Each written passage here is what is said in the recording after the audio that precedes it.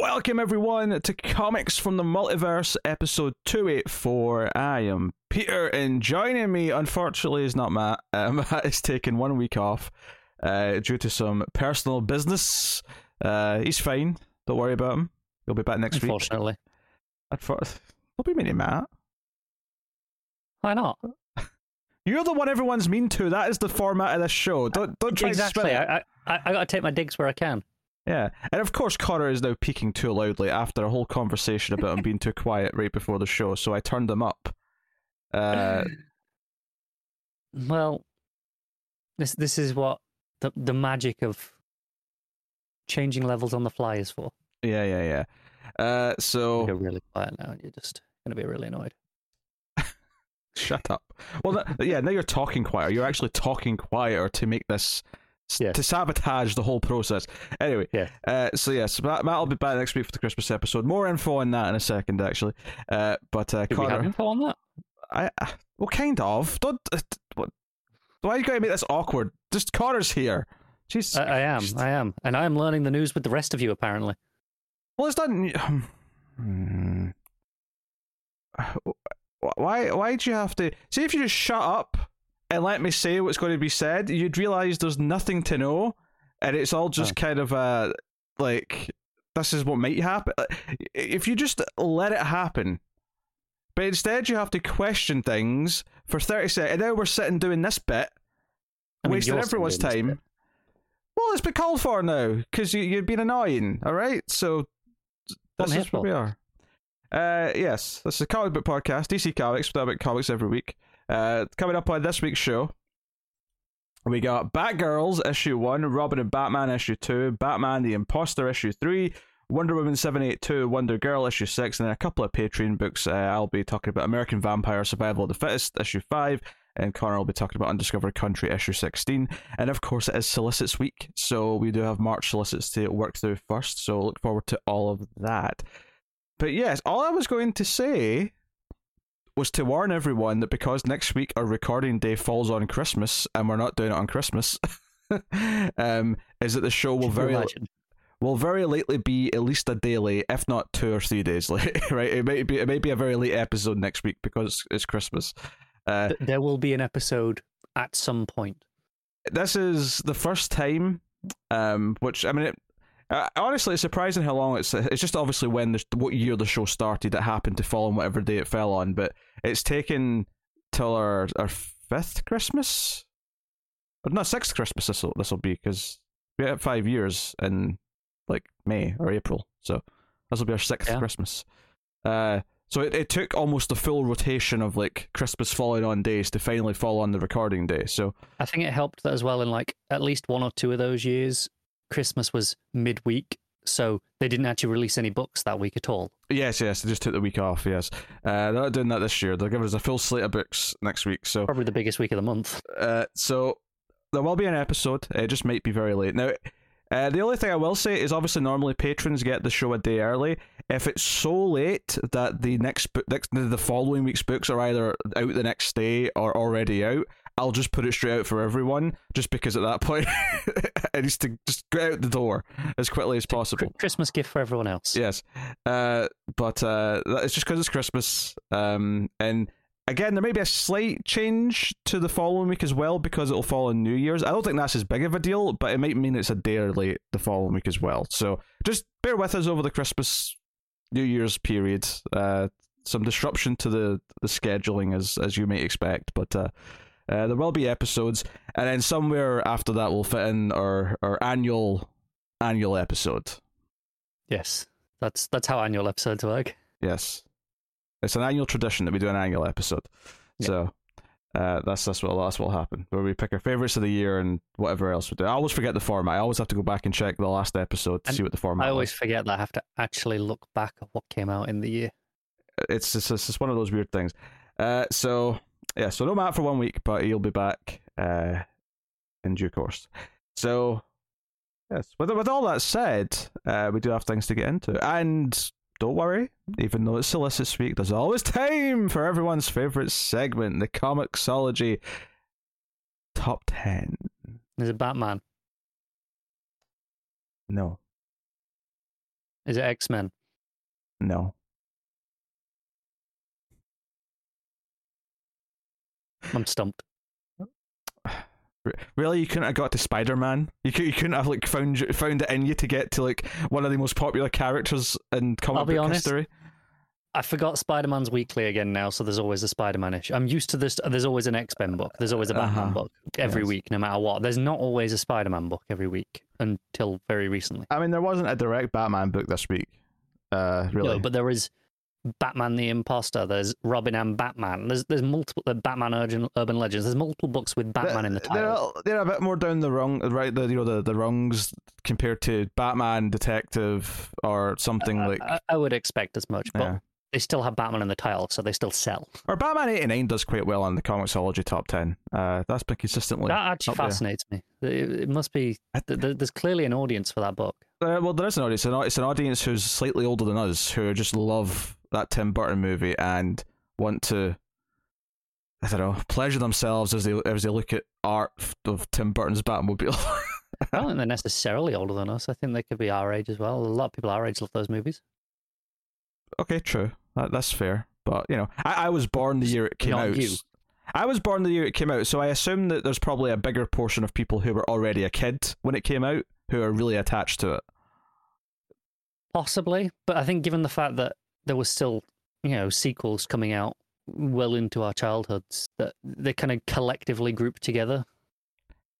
I'm not disputing that. I'm just saying that there's an entire generation of people before me that were already kids for Batman coming out and will remember the release of that movie. Old people. I'm not even saying they're old. I'm saying they're like in their 40s. Exactly.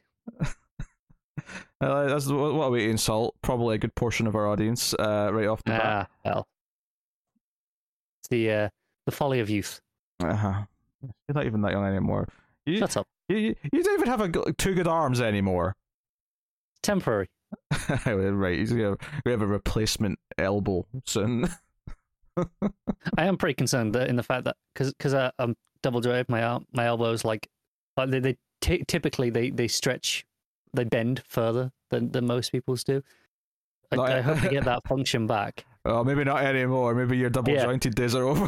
I'm really concerned that I'll have one double jointed arm and one arm that doesn't fully stretch, and it's going to be horrific.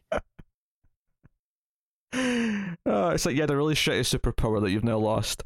Only one arm. I still got it in the other arm and the legs and everywhere else. Everywhere else? Where else are these double jointed? Toes, thumbs. Okay. My wrists. Although, remains to be seen on the other wrist, actually. Although I think that one will be okay. Okay. All right. I felt like a dick joke. I don't know. I felt like there was like a dick joke in there somewhere. I nearly made one, but it just in genuine. It's the elbows and the knees are the main ones, but there's a few other places. All right. Okay. Well, number one is Amazing Spider-Man issue 81, because we're on the Comixology top 10, believe it or not. And we're back to regular numbers with Spider-Man this week, apparently. Oh yes, it was the tie-in issue last week. That's right.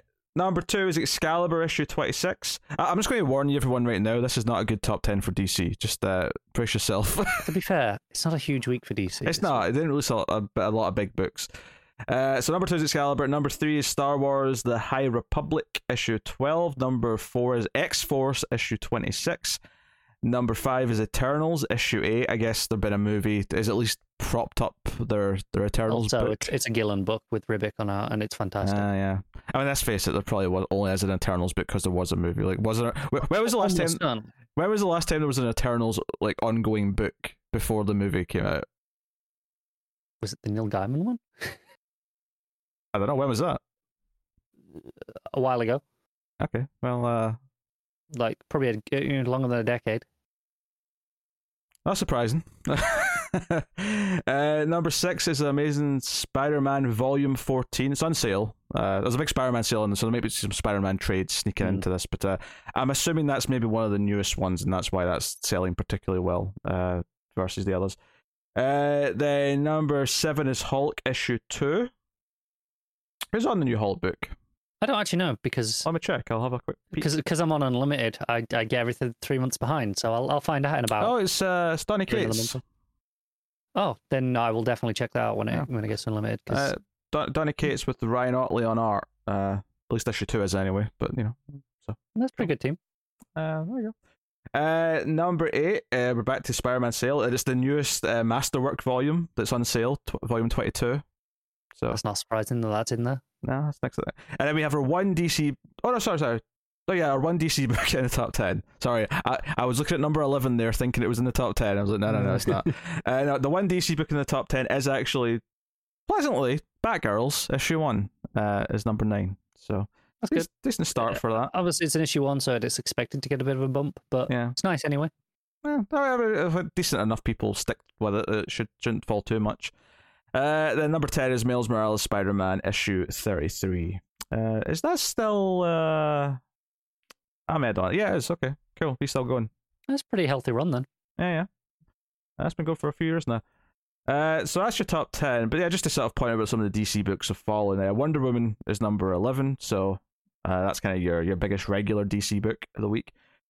Joker is a couple of spots down from that. Wonder Girl's a couple of spots down. Imposter's right after that. Imposter is a very expensive book, though, is worth mentioning. In fact, on that note, right after Imposter is Urban Legends, so also a very expensive book. So, and Imposter, I don't think they're overly concerned with the sales in the singles, because I think it's a book destined for the trade, isn't it? It's a big fancy hardcover they're going to put out. That's one of those that they want to sell for the next 20 years. Yeah, no, that's surprising. And Robin and Batman's a couple of spots under Urban Legends. That one's maybe a little surprising, just because it's the Lemire Batman book, but yeah, Lemire and Wynn, it's kind of a high-profile team on a Bat book, but do you think calling it Robin and Batman just is enough psychologically for enough people who don't care about the creative team that it's not on the radar? I think it probably is.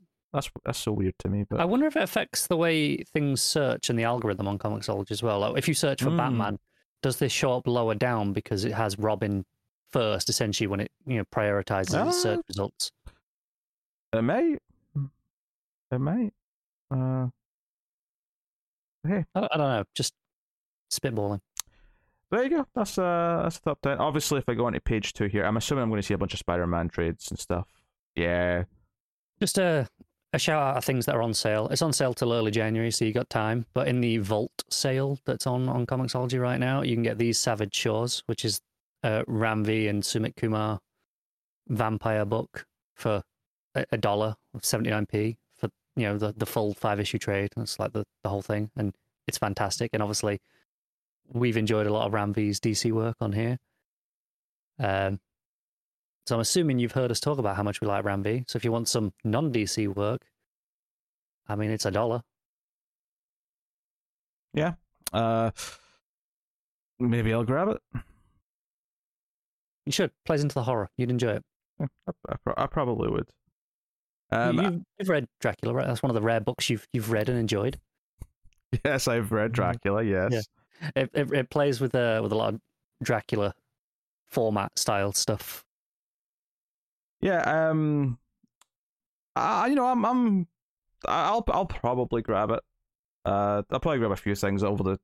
I'll wait till next week because there's bound to be some more line-wide sales hitting Comixology, so I'll probably wait and see what's on offer entirely before I start splurging on anything. But you see what else is on sale elsewhere as well in other mediums. Yeah. I'm expecting a lot of movie sales on iTunes, and I don't suspect there'll be any tempting game sales, but you never know. Something might be ridiculously priced and draw my attention. That might be like the odd thing here or there that you go, oh, go on then. So, yeah, there you go. That's the Comixology top 10 for the week. So that leads into solicits, and at least this month they fell in a week with less books, which is nice because it's a nice complementary thing where the solicits are a nice big chunk of the show. So it's frustrating when they're along a big list of books. But it does happen, doesn't it? It does happen. But so it's nice that when it is maybe going to be a lighter show based on the books, that the solicits are here to prop things up a little bit, and they're always fun to go through. So March solicits, obviously some interesting talking points as we go through them, but we'll take them in the order they're presented here. Looking at the Newsarama solicits article. So Batman issue 121, not just 21. Not much to say, really. Just continuing Williamson's arc. I would like to say I want points for saying Ghostmaker would be the first one from Tynan's run to return. And there he is. I guess I see that to be good. I mean, to be fair, I think Williamson's first issue last week kind of actually it changed the expectations for everyone about how much of that run might come back, because he referenced like everything in it. He did, yeah. So it's like, okay. There's a difference between referencing where the status quo is and actually using characters in your own stories. Yeah, but I'm not surprised, is the point. Like, no, I'm not either. It's like, it's fine. But the first new thing is Batman Killing Time. This is issue 1 of 6. This is a mini-series by Tom King. So we're getting a new Tom King mini-series. Only 6 issues. Only 6 issues.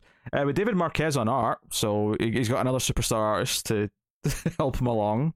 It's all he works with at this point. I know. Tom King just gets all the best artists. It's just he has this privilege. So it's basically been billed as like a sort of year 2 style story, featuring Riddler, Catwoman, Penguin, and Killer Croc. They're all on the cover anyway. Yeah. So I'll read the solicit for it. I might as well. It's a new thing. 3 villains, 1 dark night, and a deadly heist gone wrong. Catwoman, the Riddler, and the Penguin join forces to pull off the greatest robbery in the history of Gotham City. And their prize, a mysterious and priceless artifact in the secret possession of Bruce Wayne. But as the events unfold, what fun is a heist without a bloody double cross or 2? Well, I mean, given the characters involved, I'm not surprised there'll be some double crossing. They're definitely all double crossing each other. Yes. And Catwoman will likely win because she's the closest to being a hero. I mean, I know it's early days, so she'll be more of a villain in this story, but because like Tom King is going to want to foreshadow the fact that she's one day going to be an anti-hero. And even by then, she was never evil in the same way as somebody was. But... Never evil. Bad, but never evil. So this is interesting. I wasn't expecting him to return to a Batman book anytime in the near future. He did make a point of saying on Twitter that his Batman run was like, I know this is my look at Batman from the psychological perspective that Tom King tends to break down characters with, especially in his minis. This is more, it's a blockbuster fun kind of, it's a heist, right? It's what it is. It's not going to be this big deep look at Batman. He's said that already. Which honestly is actually kind of intriguing, because we've had so much of him deconstructing Batman that him just doing like a fun Batman action story might be a good time. It's more appealing to me as well, because I'm at this point I'm a bit hit or miss with a lot of his deeper stuff. I mean, the Tom King 12-issue format. I'm hit or miss on it at this point. Doing this 6-issue blockbuster heist style story is a bit more appealing, I think, because I'm expecting something different. I'm not expecting to have that same voice as he does in those books. Yeah. So, and Marquez on art is always going to be nice to look at. Oh yeah, that's never going to be a bad thing. And then another new thing, this got announced earlier this week, and it's super exciting. So this is Batman Superman World's Finest issue 1, and it's not listed as a mini, as far as I can see. It looks like an ongoing. And why this is notable is the creative team. Now, don't get me wrong. No. I do not mean any insult to the artist here. Dan Mora is a fantastic get. I love Dan Mora's art, but he's not the exciting name on this just because of the circumstances. He is for me. No, he is exciting, but he's not exciting in the same way that the writer is because of the circumstances around the writer. The writer of this book is Mark Waid, who we are welcoming back to DC Comics with open arms. Now, he did do one of the shorts in one of the anthology books, so this is not the first time he's touched something since Didio left, but this is obviously a bigger deal. This is an ongoing book. This is him doing Batman and Superman, and I am delighted to have Mark Waid back doing a DC comic. I cannot wait for this. I am cautiously optimistic, because while I love a lot of older Waid stuff, I don't remember the last Waid book that I really enjoyed. As Daredevil, which is not that old, was fantastic. I fell off it. I was, by the end, I was kind of reading it for Somni's art and not really caring about the story that much. Well, that's fair, but and it was the same with his Black Widow that came after with Somni, where I was like, yeah, art's great, but didn't care for the story. His Captain America was downright forgettable. All right. But fair enough. But his Daredevil, I thought was fantastic. I thought the rating was excellent. And you're not alone in that, to be fair. A lot of people do agree with that. So you can sit and whinge as much as you want, but not everyone else has fallen off the Wade bandwagon quite the same way. So I am intrigued by this, and I am looking forward to checking it out. I'll read the description since it's a new book again. The Dark Knight, the Man of Steel, they are the two finest superheroes that the world has ever known, and they're together again in an epic new series from legendary talents of Mark Waid and Dan Mora. In the not-too-distant past, so it's set in the past, Superman's powers are supercharged from a devastating chemical attack by the villain Metallo, and the only ally with the ultra-powerful Man of Steel can return to is his turbulent hour is Gotham's own dark vengeance. That's a weird sense. The Batman. A nearly fatal burst of power drives Bruce Wayne to his own extreme measures to help his friend, enlisting none other than the Doom Patrol for aid. It's the world's greatest superheroes from the world's greatest comic book talent in one epic comic book, blah, blah, blah. The rest of it's just fluff. Yeah. But, so, fun premise. It's set slightly in the past so that we can have it be Clark, right? Essentially, before pre-War World is basically what this is saying. I think it's that. I think it's also going to be Clark with a secret identity, so it's more classic style. Probably Superman. Yeah. Also, I just want to say the Zdarsky variant is one of the best variants I've ever seen. It's very good. It's the slap. It's the slap. Yeah, I was just scrolling through them there to see the other covers. Yeah. So also, well, I said Mora's the biggest draw for me here, which is true. God damn it, Mora! Just do Once and Future. I want more of that book. No, keep doing DC work, Mora. Thank you. To be fair to him, Once Future, it's taking its regular schedule, 3-month breaks between arcs, but it's not missing any more than that. It's still more every issue. It's still hitting out consistently. So I guess if he keeps filling in these arcs, between things, then by all means. But it tells me that this book isn't going to be. It's not Mora as the ongoing artist. He'll be there for the first arc at most. Yeah, I do want to point out there's an Art Germ variant, which is Supergirl and Stephanie Brown Batgirl in her Batgirl outfit from pre-New 52.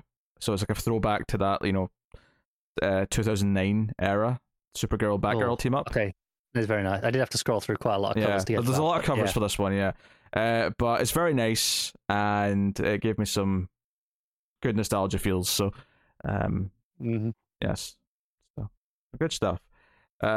So that's exciting. And then obviously we have the return of White Knight stuff with Batman Beyond the White Knight, which is interesting, a Batman Beyond character into the book.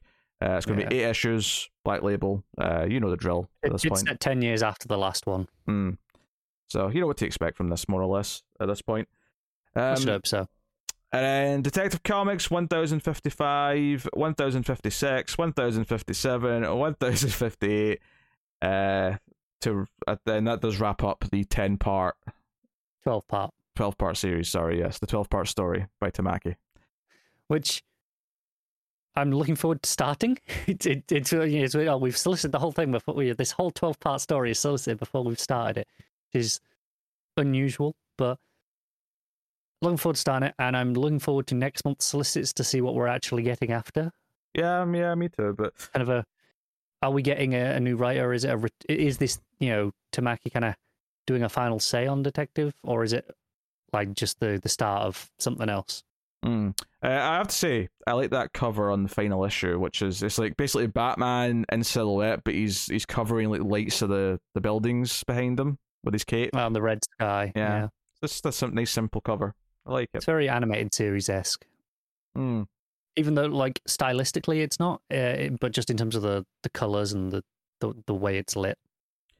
Next up, we got Batman Phase Clan issue 1. Do you know what Phase Clan is? I have no idea. It looks like garbage, though. It's Phase Clan is a gaming team. I hate this. Esports. It's terrible. Yeah. Terrible.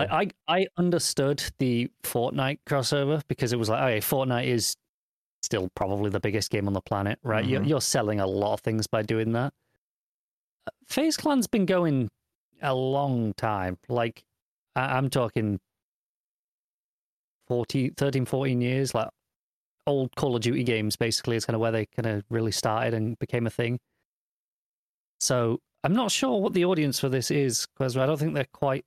I'm not sure there's quite the same thing to them anymore. I mean, maybe they're just hoping that even a dozen people who care about this phase group will start reading comics because there's a comic with them in it, and they'll stick around for a few more books. I don't know. Maybe. It's weird. Weird that this doesn't say it's a mini or anything.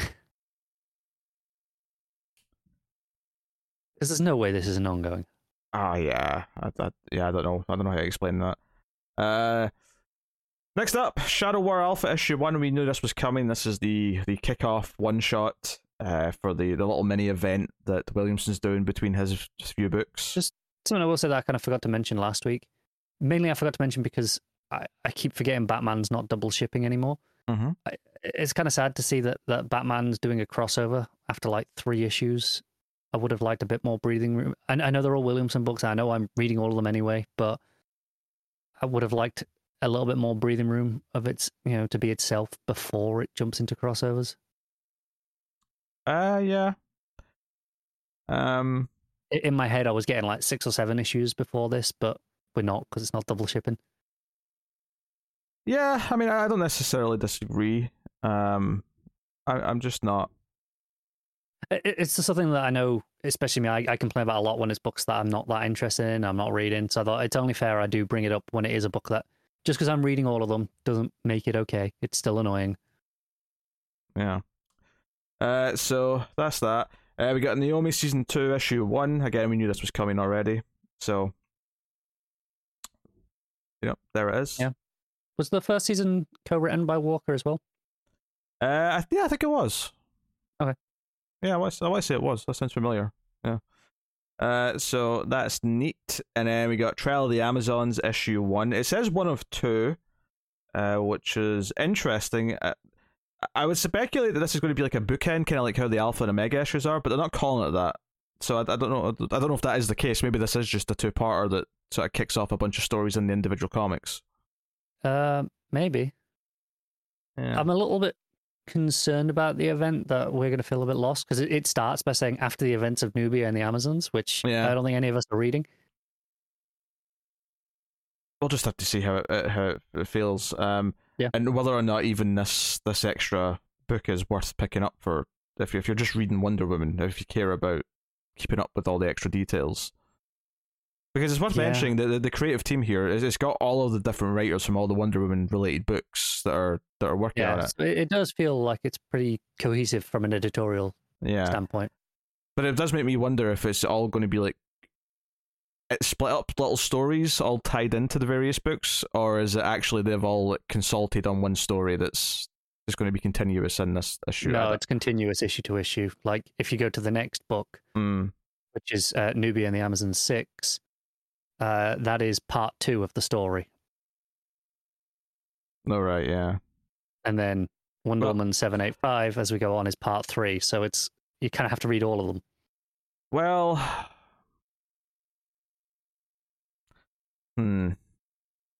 it's going to have to intrigue me quite a bit to make me want to do all that. No, I'm concerned in that because we're reading Wonder Woman and Wonder Girl. Wonder Girl's been kind of on the edge as it is.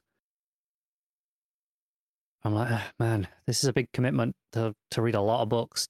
It almost feels like, do I want to read it, or is it more of a jumping off point than a jumping in point? Yeah, is it just to drop it for 2 or 3 months while Wonder Woman's tied up in it, and then possibly come back afterwards? It could be the case, which would be a shame because I just came back to Wonder Woman after the first big arc that I wasn't into. We'll get to it more later, but I am enjoying Wonder Woman right now. Speaking of, though, Nubia and the Amazons issue 6 also solicited for March, so that's wrapping up that. Then we have Wonder Woman issue 785. Oh, wow. Sorry, I didn't realize Nubia and the Amazons was a mini. That's particularly bizarre in that the final issue of your miniseries is part 2 of your crossover. Yeah, I mean, if it's all been building to it, I guess it doesn't really matter. Because if you've been buying it, then you're going to be invested in the crossover. Guess, but it's so weird that, for when you're selling that as a trade later down the line, I suspect it's going to be a bigger collection rather than just 1-6. So this, it's going to have to be now, yeah. Wonder Woman 785, part 3 of the crossover, and And then Trial of the Amazons, Wonder Girl issue 1. So notably, this is a one shot. This isn't actually part of the main series of Wonder Girl. This is a separate thing. 2-issue mini again. Yeah. Did I say one shot? Okay, 2-issue mini. But the same difference being is that it's not actually the same ongoing book. That's not been interrupted necessarily. Although it's also not solicited anywhere else. So. Oh, well, okay, maybe it's replaced. Maybe it's replaced, but yeah, that's arguably still a little bit better because at least the ongoing story in the regular book isn't interrupted. It's taking a break. You have to take time off, but it's not interrupted in the sense that when the trade's put together later, you have to worry about issues, 7 and 8 tying into things that don't make any sense unless you're reading the whole thing. So, but yes, but it is Joelle Jones writing and doing the art on this. So, yeah, which makes sense. Yeah. Yeah, more on all this stuff later. We also got Sensational Wonder Woman Special issue 1, although I believe this is just one of these big one-shot specials. Although notably, this only has 3 stories in it versus the usual 8 to 10, so they are more meaty stories than normal. So that's which something. Might make it more appealing, I guess, in the sense that you, rather than here's a handful of fluffy little 8-page things, here are 3 roughly 30-page stories. I'm assuming there's probably still some pin-up parts kind of thrown in like they usually do in these. Yeah, probably. They're doing this for International Women's Day, which is cool. I suspect the likelihood of me reading this is very low, partly because none of the the writers here don't really wow me in particular, and it's a 100-page book more or less, and it's one of these things where I just don't find myself wanting to jump into this, but we'll see. Then we have War for Earth 3 issue 1, which was vaguely interesting until I realised it was mainly the tying into the Suicide Squad book from the same team who are writing that. And then it got less interesting. Over a couple of other books as well. So it got much less interesting once I realised that. Because at first I was like, oh, an Earth 3 crossover storyline. Oh, this sounds cool. War for Earth 3. Yeah, I could be into this. And then I realised that with the team I realised that it mostly was crossing over with books that are connected to, stuff that I'm not reading anyway. I was like, okay, I guess this is just outside my radar then, unfortunately. Yeah. It's Robbie Thompson and Dennis Hopeless writing, and I think they're taking over a couple of other books as well. They're taking over The Flash for the issue and Teen Titans Academy. So for this month, those books are just part of this story with these writers. Okay. Did you read ahead? I looked at these before. Okay. Yeah. I was like, well, we'll get there when we get there. Stop spoiling things from later. I'm just talking about it all as the whole thing while we're on this story. No, you're cheating. You're bringing up things from later. It's not allowed. All right, continue. Issue 2 of this is also solicited. Yeah, 2 of 2. I don't want to talk about it anymore. All in the 1 month, I assume. Unless issue 2 is solicited advanced. Yeah, Suicide Squad issue 13, and the Flash 780, as you mentioned, and Titans Academy issue 13. Which, that was Suicide Squad and Titans Academy were already kind of tied into this anyway. The Flash is the one that feels kind of roped in that was separate from before. Titans Academy is a different writer, though, isn't it? This isn't the usual team. No, it's not, but a lot of the characters and stuff involved in the solicit for War for Earth 3 are fair enough. From that. So it was I felt like it was tied into that stuff as well. The Flash, though, that's the one that kind of feels like the book's just been kind of taken away from whatever it was doing. Which for me probably means I'll just skip that one to the Flash. I would assume so. I wonder if it'll be back to the same team afterwards, or if are they doing a filler month to delay announcing a new team after? We'll find out in April solicits, I guess, aren't we? So that's that. Then we have a new Black Label book. This is interesting. So we got Rogues issue 1. This is Joshua Williamson writing, because he hasn't written enough books right now, with Leo Max on art. This is a 4-issue book, so it's your 48-page, four issues. 10 years ago, the Rogues disbanded and went their separate ways, but time hasn't been kind to the former blue-collar supercriminals. Caught in an endless cycle of prison, rehab, dead-end jobs, broken relationships, probation, and endless restitution fees, the Rogues are sick of paying for their crimes. Luckily, Captain Cold has a plan. One last job that will leave them all richer than their wildest dreams and free from their past, if they can survive. This is The Rogues, as you've never seen them before, reimagined by the incredible mastermind storytellers of Leo Max and Joshua Wilson. So, this is actually kind of cool. I love the idea of a Rogues Black Label book.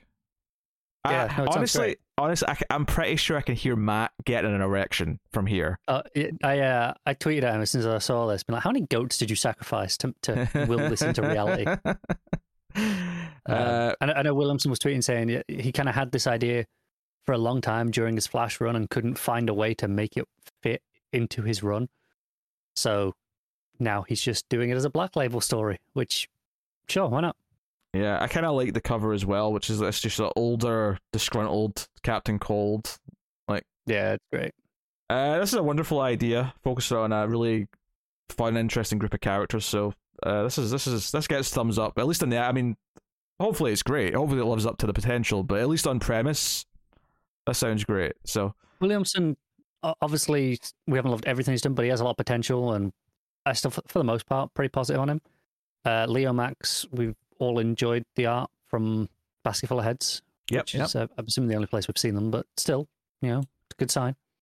Yeah, Catwoman Lonely City issue 3 is coming out. That's like skipping every other month, which is why it's only on issue 3 in March, unfortunately. But so nice to see it still going though. That's 3 of 4, so there's still one left to be solicited. Mm-hmm. Wonder Woman Historia, the Amazons issue 2. Obviously, that's skipping even more months because that's a 72-page book each issue. Yeah, and I think it's interesting to me that each issue is a different artist entirely, because it's Gene Ha on this issue, who did not do the first one, and that was Jimenez, if I remember him right. I assume it's going through different eras, so maybe it fits narratively with I would assume so, yeah. What it's doing. So it's cool. It's a very nice cover, though. I'll say that. Yeah. Really nicely detailed cover. And then there's a few hardcovers and collections that they're spotlighting before we get to the rest of the single issues. DC Pride from last year is getting a hardcover. So that's cool. Or from this year. It'll be last year when it comes out, is what I mean. You know what I mean? The 2021 Pride. Yes. Dark Knight's Death Metal softcover, Fear State Saga, which notably is the Batman arc, but also all the Secret Fails one-shots and the Alpha and Omega issues, so that makes a lot of sense. I will say, bold of them to claim it's the definitive Fear State collection when it doesn't have any of the other tie-ins. Yeah, you can sort of tell there's going to be an omnibus someday that has like the 3 issues of Nightwing, the urban legends, relevant stories, whatever else. Like you can tell. Harley Quinn was there. What else? Catwoman had 3 issues. Yeah. I mean, that will be the definitive one. I mean, don't get me wrong. I could see them doing like a companion thing to go along with this. That's like all those together. This is a sort of book 2. That said, though, I think Catwoman and Nightwing will still fit nicely into their own trades for completion's sake. I agree. Yeah. So especially Catwoman, because Catwoman's actually kind of does wrap up a lot of narrative points. I think it's necessary as well. Nightwing, I'd say you could almost skip them, except there's some character beats with Babs and Dick that you kind of need, given where they are afterwards. Yeah, I think it's probably less essential, but worthwhile. Yeah. Sandman is getting a new set of soft covers that are all super big. They're all 500 plus pages, so there's 4 books. It's basically the deluxe hardcovers, just in paperbacks. Yeah. Nexus in the Lake Volume 1, which they've also solicited issue 7 along with that, which is neat. Yeah, so we they come out on the same day. Well, so that's cool. Very nice cover for that one. Sort of looking up at the group through the ripples of water. So it's kind of a sort of distorted watery effect. That's kind of nice. Yeah, it's great. Suicide Squad Get Joker, which I'm sad that I never actually made a point of reading issue like 2 or 3 of that, because while it wasn't necessarily great, I did get a lot of laughs out of that first issue. Well, you can always go back to it. I can always go back and read the collection, yes, but I just I kind of forgot it existed after a bit, and then I've been reminded and goes, oh yeah, this was the one that had all the on the nose political talk and the weird stuff. Batman Black and White box set, DC League of Super Pets, the Great Mixie Up. That's also a nice title. I kind of like that title actually. That's good. Yeah. So that's a graphic novel, as is Galaxy: The Prettiest Star. Yeah, it's one of the young adult ones, isn't it? Yeah. So then we're on to the rest of the single issues, though. Oh, what a cover for Action Comics 1041. It's that's so good. Yeah, it's basically the Superman logo made out of like broken chains. Which, and this is the thing, like I don't necessarily know if that means he's broken out of them, and that's what it represents because they're broken, or if it's just like no. The S logo is chained. They're chains now. Like it could be neither. Yeah. Oh man. I could probably find out if I read the solicit. By the way, it's quite lengthy at this point. All I know is it says it's conclusion to part 1 of the Warworld saga. Only part 1 though, so you may not have broken out yet. Yeah. But you could have broken out and that could start phase 2. I don't know. Aquaman Green Arrow Deep Target issue 6. So that's not wrapping up. That's 7 issues. I just assumed it was 6. There's 7 issues, that many. Aquaman issue 2 is coming out. We got Arkham City: The Order of the World issue 6. And as with all those issues, very nice cover on this. Yeah. Another good cover featuring chains. We got multiple good chain heavy covers. Also calling back to the jaw of what else, what happened in the earlier issues of that book. Yes. No spoilers in case anyone's not been reading it, but it's a very good callback. I also like the touch that she's holding the jaw whilst like clenching her own jaw. Yeah. Please don't do it to me. Yes. Batgirls issue 4. So that's still going. Batman the Night issue 3. This is the Zdarsky Batman book. I'm going to be honest. This is the book I keep forgetting exists because we haven't had the first issue yet. I had to scroll down and see who was writing it to remind myself what this was because I'm like, The Night? What's this book? Every time I get to it, I go, we're getting a Zdarsky Batman book? Oh, yeah. We just haven't read the first issue yet. We got Batman Urban Legends issue 13 with stories by Vita Alea, Mark Russell, Ram V, and Mahali Mashigo. So cool. Blue and Gold issue 7. We have Catwoman issue 41. So again, we've not gotten to this first Teeny Howard issue yet, but I did see the preview last week of the art. Looks very nice. It was an uncolored art preview. It was all like grayscale stuff, and it looked gorgeous. And I kind of wish they just published it like that, but. Can I just say those colours will look good as well. There's 4 covers for this Catwoman issue, and none of them are less than great. Yeah, they're all kind of great, aren't they? They're all. I mean, obviously, I have preferences as to which one I like more, but none of them are bad. None of them are bad. Yeah, that's very notable. So, you know what, artists? Let's be honest here. Artists are a little perverted, and that's why characters like Catwoman and Poison Ivy always get good covers. Yeah. They're a bunch of dirty old feckers who like to draw. And it's not even like it's just the men drawing these. At least half of these women artists drawing these variants. Well, they can be perverts too. It's fine. No, I'm just saying. Like, I'm just clarify that this is equality in the perverts. Yes. Dark Knights of Steel issue 5. Up next, which is more great covers. Oh my god! Dan Mora for the regular cover. Is that a Stephanie Brown Archer on that variant? Which, by the way, the cover is phenomenal. I think it might be Stephanie Brown. I'm judging by the color. It's just it's the purple cloak, but it's an Archer with a purple cloak. But I mean, if you told me it's like an Artemis or something, like, yeah, but I mean, it's Middleton. It's a gorgeous cover. I'm just scanning the solicit. It doesn't mention her. Doesn't mention anyone though. It's not like there's someone else that yeah, like we can see Dinah in the background of that as well. I would be inclined to maybe say it's a daughter of those two. Yeah, perhaps. that would make some sense. Given that it's the other Archer, well, not the Archer. I mean, Black Canary is not an Archer, but she's connected to Green Arrow. But given it's that family, it's in those the two in the background, yeah. And then her on the front would be my guess. But yeah, I mean, we'll see. That's probably my favorite cover out of the bunch, though. Even though there's some other good covers. All of them are great, though, aren't they? Yes, they're all good covers. DC Horror Presents Soul Plumber issue 6, so that is wrapping up in March. Speaking of horror books, though, DC versus Vampires issue 6. Babs is on the cover for this one. Yeah. Looking very, very sinister. Oh, that Nightwing Matina cover for its. I do like that. I actually prefer the regular one, just with the vampire in the shadow behind. Oh, sure. Just the fangs. I think it looks great. Deathstroke Inc. issue 7 is coming out. We got Future State Gotham issue 11 is still trucking along. Although that's changed teams, right? Because Dennis Culver's writing that now. That used to be Williamson, did it not? I don't know if it was Williamson. Or Rosenberg. Maybe it was Rosenberg. Marvin. It wasn't Culver. It was definitely someone else. You could be right. It was definitely not Culver when it started. And this might not even be the first issue it changed. I'm just noticing it now, pointing it out that it's someone else. Yeah, I want to check now. Just check who issue 1 was. I'm just going to check. There was an issue this week. Oh, there you go. Well, Culver was writing this week. All right, so it switched a while ago. Yeah. It was Williamson last issue, though. Okay, so I was right. It was Williamson. Okay. Right. I just need to make sure I'm not going crazy. Green Lantern issue 12 is out.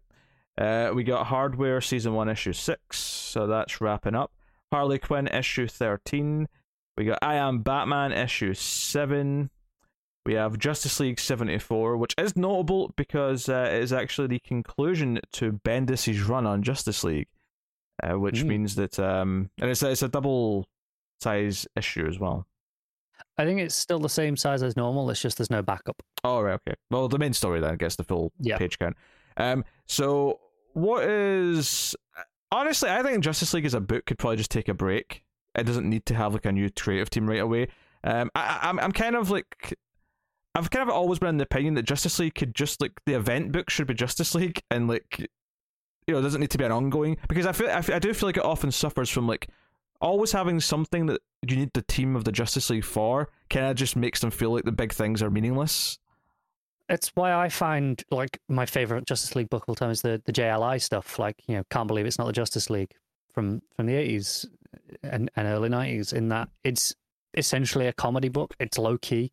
It's... Well, yeah, that's the point, though. Book. It's called Justice League, but it's not Justice League. It's a team of B-listers and, like, misfits. When I say Justice League, I'm talking about the big 7. I'm talking about the main I get that, but cast. by putting that as your Justice League book, and it's the only one they were publishing... Yeah. It puts that as, okay, here's your expectations, and then you can have your event on top of that. Yeah, that's fine. But I mean, that's Justice League in name only. It's not, you know, the Justice League book. It's not, but they're going to publish a Justice League book every month, so they might as well do that one. I mean, they probably won't take a break. I think it could take a few months off just to refresh, but it could. But issue 75, they're not going to miss that. Oh yeah, well, it does mean that the new writer will get a special. Like, they'll get like a triple-sized issue to kick things off in, probably. Yeah, because it's issue 75. So we'll see if they've got a new creative team for that next month. If they don't do it immediately the following month, maybe if there's an anniversary coming up or something, maybe they'll hold it a little bit to, like, hit an anniversary or something. They might just do like a big one-shot for the 75, like a fill-in. Yeah. Or maybe it'll be a big one-shot, but the final story will be the new writer to tease their going forward plot. Yeah, they've done that a few times. Justice League Incarnate issue 5. That's still going, so that's cool. Notably, that's Williamson and Dennis Culver co-writing, and Culver's who took over Future State. So that's just interesting. So they do have a working relationship then, if nothing else. Yeah. Justice League versus the Legion of Superheroes issue 3 by Bendis, the one that Matt is begrudgingly going to read. So look forward to him working moaning about every issue of that. Yeah, Looney Tunes issue 265, Mad Magazine issue 25, Monkey Prince issue 2. That's a Gene Luen Yang book. A nice little touch in the solicit for that. They've actually got the Chinese lettering next, like, for their names next to the creator names as well. Yeah. It's a nice touch. Nightwing issue 90, which is going to feature Wally West in a 2-parter. That's pretty cool. Yeah. It's a nice cover too.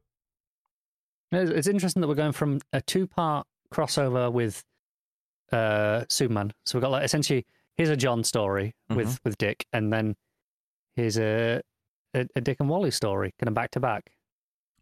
Yeah, maybe that'll thematically actually make a lot of sense why there's, like, 2 things like that back to back. The cover is, you know, Nightwing's running, but then there's like a Flash logo with the Flash in it, sort of like running alongside him. It's a really nice cover. And I assume as well, having the one issue of the Superman crossover plus these 2 issues gives 3 issues for Redondo to have a little bit of a break. Oh yeah. The variant's very nice as well. That's the Jamal Campbell one. That's always, like, really played into the neon of the city and the rain and stuff like that. Whereas, of course, the the Redondo covers, the more clean colors that he tends to work with. So really nice set of covers. 1-Star Squadron issue 4 is coming out. Refrigerator Full of Heads issue 5. So that's nearing its conclusion. Robin issue 12. With a pretty neat cover. Yeah, I would say. So that's cool. And notably, that second cover does make it look like he's teaming up with a bunch of these characters that he's been with on that island, doesn't it? Which would be kind of predicting. it does look like that. Admittedly, it's just a variant, so you can't take it for sure. It could be just That's true, them yeah. spotlighting all the characters at the end of this story, but I wouldn't be surprised. We get Robin's issue 5, which admittedly I'm a little disappointed with, given... And I don't understand what that cover is. Why is Damien a monk? I don't know, they're all alternate versions. Jason's like a race... Or sorry, that's Dick's a race car driver. No, it's Jason. No, it's Jason. Yeah. Dick's, I think, doing the Grayson super spy thing, by the look of it. And Steph is basically the exact same, but with a bat logo. She has a bat logo on both. I don't even know. She's just got a different mask on. Oh, you're right, there is a bat logo in that one. I just didn't even realise that was a bat logo. Yeah, an upside they got down lazy with Steph. that's kind of weird. So yeah, I mean, honestly, it wasn't in love with issue 1, despite the fact that I loved the premise of the putting all the Robins together. I don't think any of us read issue 2. Did issue 2 already come out? Okay, well, It was this week. well, I didn't read issue 2 then. There you go. Yeah. And it's also a weird thing because issue 3 also came out this week on DC Universe Infinite. Like, you know, they're a month ahead on there. Yeah. Superman Son of Kal-El issue 9 is next, and this is the other part of the Nightwing and Superman crossover. Oh, I take it back. Redondo is doing this crossover. So he's obviously doing the Nightwing issue and then the Superman issue. So he's only really got a month off. Yeah. So that's cool. Obviously, we're looking forward to that. But I mean, we're reading both Tom Taylor books anyway, so you know, whatever. Task Force Z issue 6 is coming out, and then we got Batman Scooby-Doo Mysteries issue 12, The Human Target issue 6, continuing Tom King's big book, The Joker issue 13, with something's happening with Lady Bane hitchhiking in Texas. Then we got the Swamp Thing issue 11. Neat cover. Yeah, nice to have it back. I mean, obviously it's not been that long for us right now, but knowing we've got 3 months till the next issue, it will be nice to have it back. Yeah, obviously it'll be coming after a break.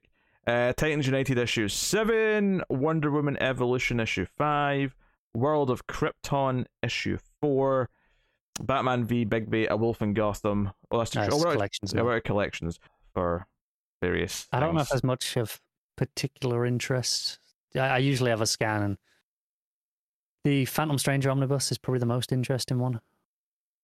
They're reprinting Death and Return of Superman Omnibus. Aren't they always? This is the 3rd time they've printed it, I think. But I could be wrong. So In a Tynan's Talon as a wonderful big paperback trade. there's a Phantom Stranger Omnibus, which is Just said that. got a cool cover. I wasn't listening to you. This is what I mean. Why am I here? This is literally the first thing I just said that was of interest. I think that's the first thing you said of interest 54 minutes into the show. Then That was of interest in the collections. you should really think about upping your game a little bit. This is why I didn't interrupt you, because if I just say something, you don't listen.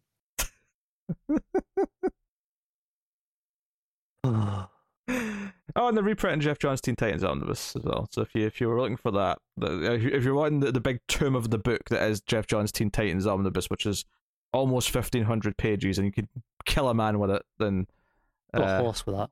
yes, you can go fetch that. All right, there you go. That is the solicits for March. Mostly by the numbers, but there's a few interesting new things. Like that Rogue's Black Label book is super interesting. Wade being on a new book at DC, an ongoing book no less, is super exciting. So cool. Yeah, I think one of the interesting things that is another news article, but is something that's missing in those solicits. I don't know if you've noticed it, Oh god. or if you've even seen this news article. There was no Doc Shaner Shazam Mary Marvel book. Oh, It's been delayed 6 months. it's unfortunate, but Basically, Shayna, he tweeted he only found out about this on Tuesday. So these solicits come out Friday. He only found out a few days before that it was delayed. I don't know why they made this decision after announcing the first issue. Shayna basically said he's not behind on it or anything like that. He's still working on it as if it was coming out as normal. So it'll be ready well in advance when they do start putting it out. Apparently they just want it closer to the movie, the next Shazam movie. I don't know if that will line up for the issues or if it'll be more for when the trade comes out. I see. This just sounds like slightly shoddy management in the sense that they solicited issue 1 and went, oh wait, we've got an idea. Let's just delay it now. Like rather than thinking ahead, it just feels like a bit of a dodgy management. Moment. Perfectly solid idea to have it around the time of your Shazam movie, right? That makes sense. I mean, this is fine. Like it's not controversial. There's nothing really interesting about it. It's just a bit of stupid management. That's all it is. It's disappointing in that we know about it now and that we have to wait an extra 6 months. That's the frustrating part. When you started that story, I was worried you were going to tell me, oh, Shayna's like... I just wanted you to go through it like that because that's how it was when we found out about it. That was the cycle of events was, oh, it's not there. And then DC put out a statement saying it's been pulled indefinitely. And then there was an update going, it's 6 months. And then Shayna kind of filled in why. So it was like this sequence of events that, again, could have just been mitigated by DC. Just when they put out their thing of delayed indefinitely, just say it's delayed 6 months in the first place. Yeah. There you go. That is the solicits for March 2022. So we'll get into the actual comic books, and we will be kicking off with Batgirls issue 1, Becky Clooning and Michael Conrad writing with Jorge Corona on the art. And I will simply ask the question as I go and fetch my tablet, which is just over there charging. What did you think of Batgirls? I thought that it was pretty good. However, I didn't enjoy it as much as I did the backups that were leading up to it. I thought there was a bit too much narration in this issue. It got a little bit overly wordy for my tastes. Okay, yeah. I don't even necessarily disagree with that. I think it being a full issue and not a 8-page story that we were getting before, it does have some other gremlins sneaking in. I will say though, characters still really fun, and as it progressed, and I really got this sort of like odd couple, like them living together kind of set up, and there's a serial killer on the loose. All that stuff is actually starts to feel really good. I think the narration is a bit overbearing at times, and I think it would be fine if it was first person. I think if it was like, say it was like Steph narrating, and it was like her sort of sense of humor and her reacting to things, it would probably work better. Because one of the things that I like most about this book probably is there's a few lines from her that really feel like old school, 2009, 2010 Stephanie Brown. Yeah. At first I thought it was meant to be Steph, because so we have a lot of narration on the first page from the seer, which is in a kind of a pink box with this blue and yellow thing that makes it clear. And then when we transition to the Batgirls, it's purple boxes. And given that purple is traditionally Steph's color, I did think it was supposed to be hers, but it doesn't seem to be. No, it sort of became clear it was more third person as it went on. Yeah, unless it's supposed to be her writing something down the line, I don't know, but it didn't quite feel like Steph's dialogue. Not quite. It was close. Like, it was close enough that if you told me it was Steph, I'd maybe go, all right, sure. But it's not quite there either. Yeah. So it's Babs still telling them to keep a low profile, don't create a ruckus, which leads to an awkward moment for Cass, where some thugs try to steal the last box of things when they're moving in, and Cass just throws the fight. Like she does. But of course, when Steph's going to sneak out and say, hey, let's go and get those guys who stole the stuff from you, she looks out the window and they're already beat up, and it's like, damn it, Cass. You already beat me to it. And she's got a ridiculous... She wanted her unicorn robe. Yeah, it's a ridiculous bathrobe. So all of this is just, the excitement of bunk beds and all that. There's just a lot of fun character stuff. I think what I really like about it, though, is this idea they have to go low tech. So they have walkie-talkies instead of, smartphones. They've got an old CRT TV. They can't risk having a smart TV because the overseer could hack into it. So everything has to be sort of low tech, which I think gives it an interesting kind of vibe because we associate Oracle so much with high tech and like hacking and all that I don't know, we're going to at least spend a few issues or an arc with them all having to be cut down to basics, including their bikes. Yeah, she gives them mopeds, which they immediately ignore, and Cass stole the car keys from the muggers, so they've got their ridiculous car with a skull on the front of the hood. A very traditional American muscle car. Yes. Very Mad Max-esque with the way it's decked out. Yeah, so I think that's for me. Like, I enjoyed the first half of the character interactions, but I think that's when it really picked up, when it was like Steph and Cass kind of breaking the rules that Big Sister's let out for them, and sort of like, because I think it multiple times to say, Babs will understand. She'll understand why we did this. Yeah. So yeah, so yeah, they reference this serial killer a few times. They reference this graffiti artist, Tutor, who goes around the city. They end up going down to save, like there's a bunch of like drug dealers or whatever. But the weird thing is, when they go out to save them, all of the workmen who were at this work site are all kind of like zombies. Like, not so much the brain eating kind, but more the like in a trance, like repeating the same sentence over and over kind. Yeah, a lot of them have been hypnotized or brainwashed or something. Yeah. But they do have like the red eyes to make it very clear to us that no, this is a physical affliction. Yeah. And I think the art got better as it went on as well. See that full page when they're in the fight with all the bad guys, and it's the yellow background with them, and they're sort of. I do think that's a great page. Yeah, it sort of does that thing where they're both kicking on opposite sides of the page, and their legs are kind of unnaturally long, but it works because it's kind of giving you that effect of like a lens distortion where they're going off the side of the page, and then you've got the extra panels of stuff at the top and the bottom. Really, really nice. Book has a good sense of style. I will say this, for any sort of rough edges where it's maybe a little overwordy at points, like I can kind of live with that if the book keeps this distinct voice that it has, and tone, because it does feel like it's really filling its own little corner of the Bat world. I actually think as well, the second half of the issue, especially as we get towards the action stuff, the narration eases off a little bit. Yeah, it kind of comes and goes in waves throughout the issue, but I wonder when if it's there, it's heavy. I wonder if the first issue is a bit heavier because it is the start and it's trying to establish, it's possible, a lot of things.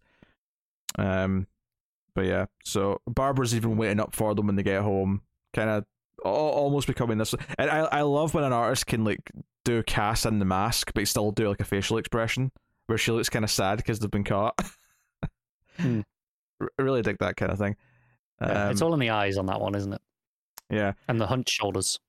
Where it really starts to click for me though in terms of plot, because I was obviously loving everything, like character voices were down pretty early, and then the action gets really good, the art gets even more interesting. I'm loving the mischievous vibes of like the younger Batgirls.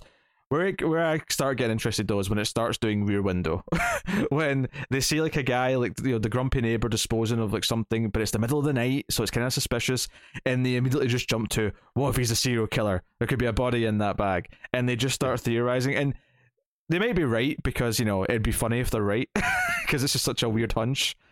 There's no way they are right, but yeah, but like the fun of them like theorizing and like them going after a killer, it does kind of have that. Even though they're not, I mean, I think Cass might still technically be a teenager, but like it has that kind of like teens, we're going to like take on the serial killer in the town vibe at various points. It does, yeah. And I'm down for that. So yeah, they jump down to investigate the dumpster at the end, sneak out again, and the issue ends with a group of characters showing up who the seer, who of course was at the first page, just so we all knew her, had sort of sent them on their scent. So this is a group called the Saints, named after Simon Saint, and they basically say the magistrate will never die. And I will critique something here on this page, and it's that if the 4 characters in this villain team weren't labeled, I wouldn't realize there was 4 of them. I would think there was maybe 2, because the ones on the left I thought were just the big ones like leg and arm, because I can see it when I'm looking for them. Yeah, but they do blend in a lot. Obviously, the Valentine on the right stands out a lot because the bright pink kind of separates her pretty distinctly. Yeah, I genuinely thought that because now when I'm looking for them, I can sort of see the big one, Tarsus, has got his arm up, right, and he's gone over his shoulder. But I genuinely thought that was just like his arm or his leg in front of him, Assisi. Especially as, I think it looks almost like fingers, like it looks like the hand kind of clenching, doesn't it? Yeah. And then you got the sort of the robot dog, Fido5, which I do like that as a name for a robot dog. That's kind of funny. But yeah, it's solid. So that's a cliffhanger. Obviously, I like that all of these plot elements that they set up in those backups and lead-ins, which is the seer. There's a serial killer on the loose in this shitty part of town. Like, all these things are still ongoing. They're all in play. So yeah, a bit too much narration, and the art in that last page, like, they could have made these villains to be a bit more distinct. And even once I knew there was a character on the left, it actually took me away. I actually thought, like, the character's head, like, that was a hood, or that black part. I thought that was a hood, and they were, like, covering their face. But it took a bit more looking to realize, no, it's the Magneto-looking helmet with the green's the face, and that's the shoulder. So I will say that the art on the last page is a bit confusing, and I think it's all just down to the color scheme. Like, see if they just given a CC a bit more green to really make him stand color out. Scheme and just the layout of where they're all stood. Like, when you have these lined up next to each other, they'll be fine. Yeah. Because they'll have that separation. It's because they're kind of in front. Yeah. It's got that awkwardness. Also, I'm noticing there, this is part 1 of 6.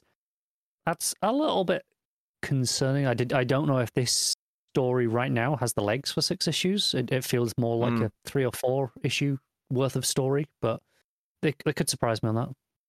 I think there's enough elements that, like, because we've got all these different spinning plates at the same time, I actually think it'll be fine for 6 issues. I think because the seer was mostly absent in this issue until, like, okay, she's why these guys have shown up at the end. But I can see it being, they're going to have to solve the killer problem. They're going to have to deal with that. It feels like there's enough interlinking things to solve that it might be fine, because, like, each issue will focus on something different, or at least bounce around enough things that's why it'll be 6 issues. That's fair. Yeah, I'm not worried about the length, but yeah. So a couple of nitpicks, but given how down I was when the team was announced for this, and then how much more positive I got when I read those lead-in, like, backups and mini stories, yeah, I had a good time with this. Bit wordy. Art on the last page is a bit confusing, but yeah, I don't think it lived up to my expectations, but it's still pretty good. But it's all, like, I still enjoyed it. I'd still recommend it. Yeah, and it's also only issue 1. Like, there's every chance it'll grow into what you expected. I hope so. Yeah. So, yeah. I had a good time. With it. What are you giving Batgirls issue 1? I'm still gonna give it a 7.5. Yeah, I'm happy to give it the straight 8 for me. Not completely perfect, but it's filling a void in DC that I have not filled in quite some time, and that's the bubbly. I mean, specifically Steph in a lot of ways, but even Cass, like, the bubbly sort of teenagery kind of attitude of, like, the rebellion. I know the Robin sometimes, like, fill that role a little bit, but Dick's grown up now, so he doesn't really feel like that. Tim's grown up. Like, Damien's the only one that kind of has that, but Damien's kind of all, like, onto his own, right? He's been onto his own for a long time. Yeah, it's funny. We'll talk about Robin and Batman in a little bit, but, like, some of the teen stuff in that book kind of reminds me of this same sort of vibe of, like, yeah, okay, because maybe it's just the fact that we've not been reading, like, Teen Titans or even Young Justice really, and, like, whatever, in a long time. If they wrote good Teen Titans and Young Justice books, I'd read them. Exactly. There's some but maybe it's us not liking those takes. Maybe that stuff is there. We're just not reading that book, but it doesn't feel like it's there for us at the minute. Yeah, I mean, my argument isn't really that it's not there. It's just that a good version of it's not there. That's ultimately what I care about, is that a version of it that I actually find enjoyable and want. So, yeah. I mean, I'll have to pull some serious tricks to, like, even get close to Brian Q. Miller's Batgirl run, but, give them a chance. Let's see what they do. Yeah, this is nowhere near the quality of that, the start even of that run. Yeah. Like that came out swinging harder than this did, I would say. Yeah, but that's, like, a really special run. That's one of my favorites of all time. So, I mean, that's fair. Bars are leveled at various places. So, Robin and Batman issue 2, Jeff Lemire writing, Dustin Nguyen on the art, and this was not a surprisingly good issue 1, but, like, I almost had no expectations for it, just because it was like, they kind of threw out the announcement, It was in a solicits little fanfare, but obviously issue 1 was very good. At the same time, it's Lemire and Wynn, so you're expecting good things. Yeah, so this part of the story is Dick gets into a fight at school because some bullies try to pick on him, and he just beats the shit out of them because he's Dick Grayson. He gets into trouble with the headmaster, and the headmaster kind of, like, is Bruce Wayne really a good father figure for this kid? Like, he's this rich playboy. Maybe he's not got time. He's not even came to this meeting to pick him up. Yeah, Alfred's basically like, F you. Bruce Wayne's great. Pretty much, yeah. Alfred's attitude with this, because when they get back in the car and Dick says, "I'm sorry, Alfred," and he's like, "But you said they started it." That's it. Yeah. Like, well, they did start it. Yeah. He's not a dick about it, and he gives him the journal, which is obviously where some of the narration at the start and the end of the books is coming from. Is Dick writing in his journal? But it is his birthday, and when he brings Dick back, Batman's like, "Hey, suit up! It's time to go. We got stuff to do, and it's not in Gotham." And he does apologize. He does actually apologize for like invading his privacy and reading his private thoughts, and says, "No, put on the suit. It's still yours. We got somewhere to go." So this is actually the story of him taking him to the Watchtower, the satellite, and him not only meeting the Justice League for the first time, but also meeting his fellow first generation Teen Titans for the first time. And what's neat, because we actually got a story kind of like this. This was way back at the start of the show. There was that one issue of Justice League, which was actually still the old Justice League series, but Rebirth had already started. Oh yeah. And I remember really liking that one issue because it was like, it had that ending where, Dick's like, "Oh, one day you're training me because one day I'm going to be on the Justice League," and he's like, "No, I'm training you because one day you're going to lead the Justice League." And that was like a really neat like ending. This was kind of like a different take on that, which is, so Dick's obviously there. He's really excited to meet Superman and all the other heroes. They're going off to fight Mongol, and Hawkman is pissed because he's on babysitting duty. He has to stay back and look after the brats. Yeah. So there's a little bit of banter with them, but Dick goes and meets the other, and it's the classic team. It's this Wally, it's Donna, it's Garth, and Roy. Right? It's the classic Teen Titans team. And of course, Wally's the first one to talk to him and introduce himself, because of course he has to be. They're the best friends, so the heart and soul. They have to be. Mm-hmm. Donna's obviously very nice. Roy's a dick. Garth's just grumpy. It's the characterization is all we expect. It's Think Hands 101. Yeah, it's all on point. But they're all like, "Hey, we should be going on this mission. We should be doing stuff." And Dick says, "Hey, we can do a mission." And like, "Okay, we're listening, new guy. Like, what you got?" And he's like, "Hey, well, we can do this. We can check the computer for other things that are smaller that we can go and deal with ourselves. And we can sneak past Hawkman in the vents." So we get this whole fun... I mean, I love how you see Hawkman sort of look up because he hears a noise briefly and then just says, whatever. And just goes back to listen to his music. Yeah. Although, it is kind of funny now how we're doing... And I know, obviously, these are Elseworlds or whatever, and you can kind of just fit them into continuity where you want in terms of... The older stories with smartphones. Yeah, he's got a smartphone in his hand, and I'm like, I almost wish they didn't do that just so it felt timeless. Just so that if you want to think this is the story that it started with, then you can. I get that, but for the foreseeable future, this is just as timeless. I mean, they're probably not going away. Don't get me wrong. Like, I'm not saying that, but it's still not like most of like all of these origin stories happened in a time before smartphones. So I almost wish they resisted the urge to do it. I get it, but I don't mind that. Hey, if we're going to do origin stories now, we might as well have smartphones. If we're going to keep pretending they're of an age that roughly correlate to real world times, at some point we're going to get Batman Year One where there are smartphones, right?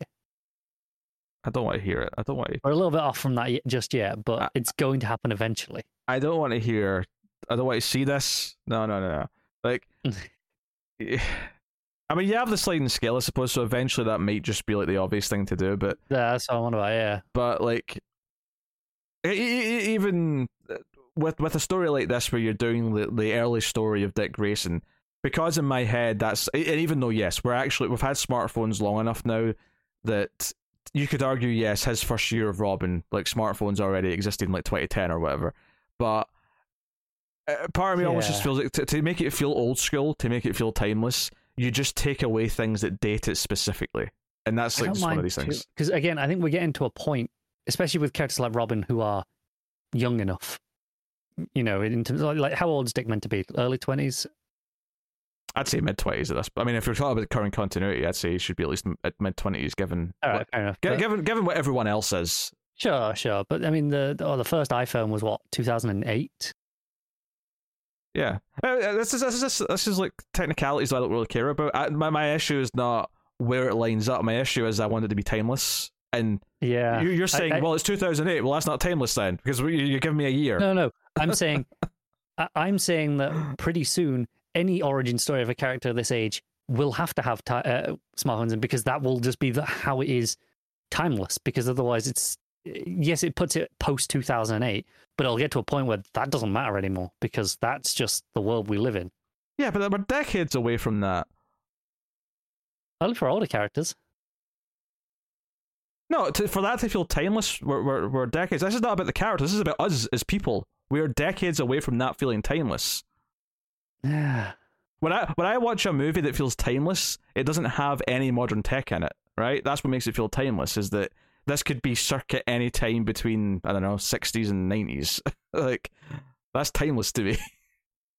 But that's still a very specific 30-year window you've picked out as what timeless is. Yeah, well, it's only before that is old, by that assumption. Well, yeah, but that's only because if you go further back than that, then you're taking away such basic things that you're at a point where, like, you're doing like almost a noir story because you're going back to the 40s. Right, and I'm arguing we're getting to a point in society where smartphones are such basic things that they are bordering already on, it's timeless, because this is no, it's not. They're 13 years old. Your time scale on this is so skewed. 13 years old is not timeless. We're not even close to that yet. Oh, we are getting close to it. We are not close to it. We are. This is such a weird debate, especially since you're supposed to be younger than me. You should be arguing the opposite. I'm supposed to be younger. I am younger than you.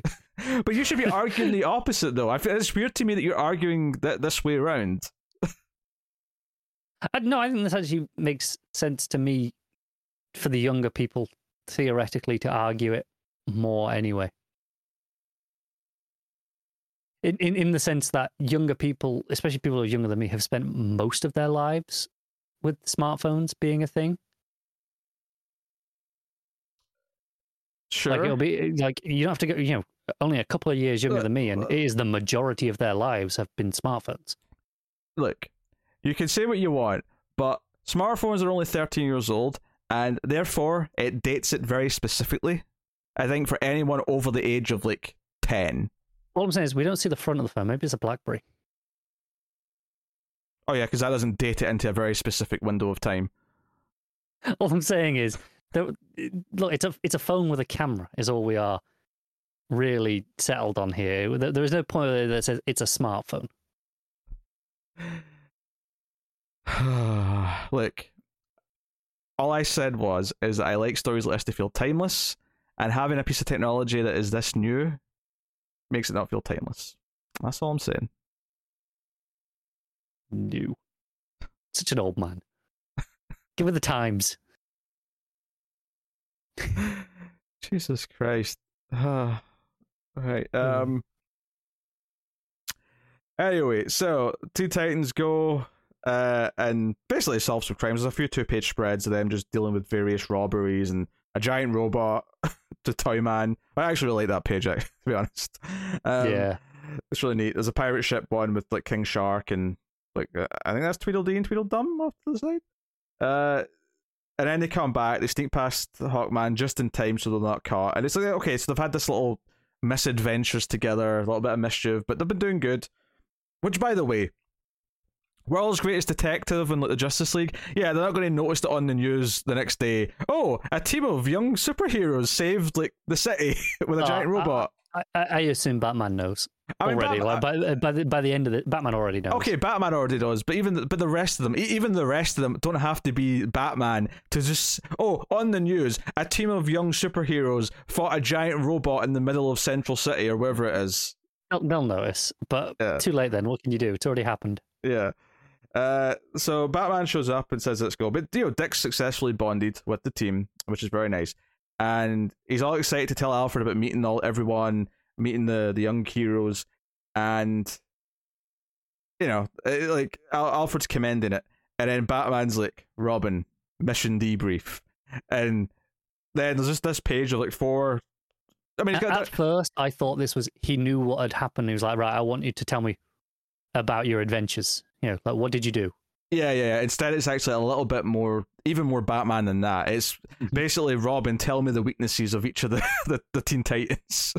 And so there's this page where he goes through the 4 other members and just sort of like says, okay, this is the first target. They're the weakest for this reason. This is so and so's weakness, and how we'd exploit them. And then Alfred is pissed. Batman's like, good boy. Batman's like, yes, my protege has learned very well from me.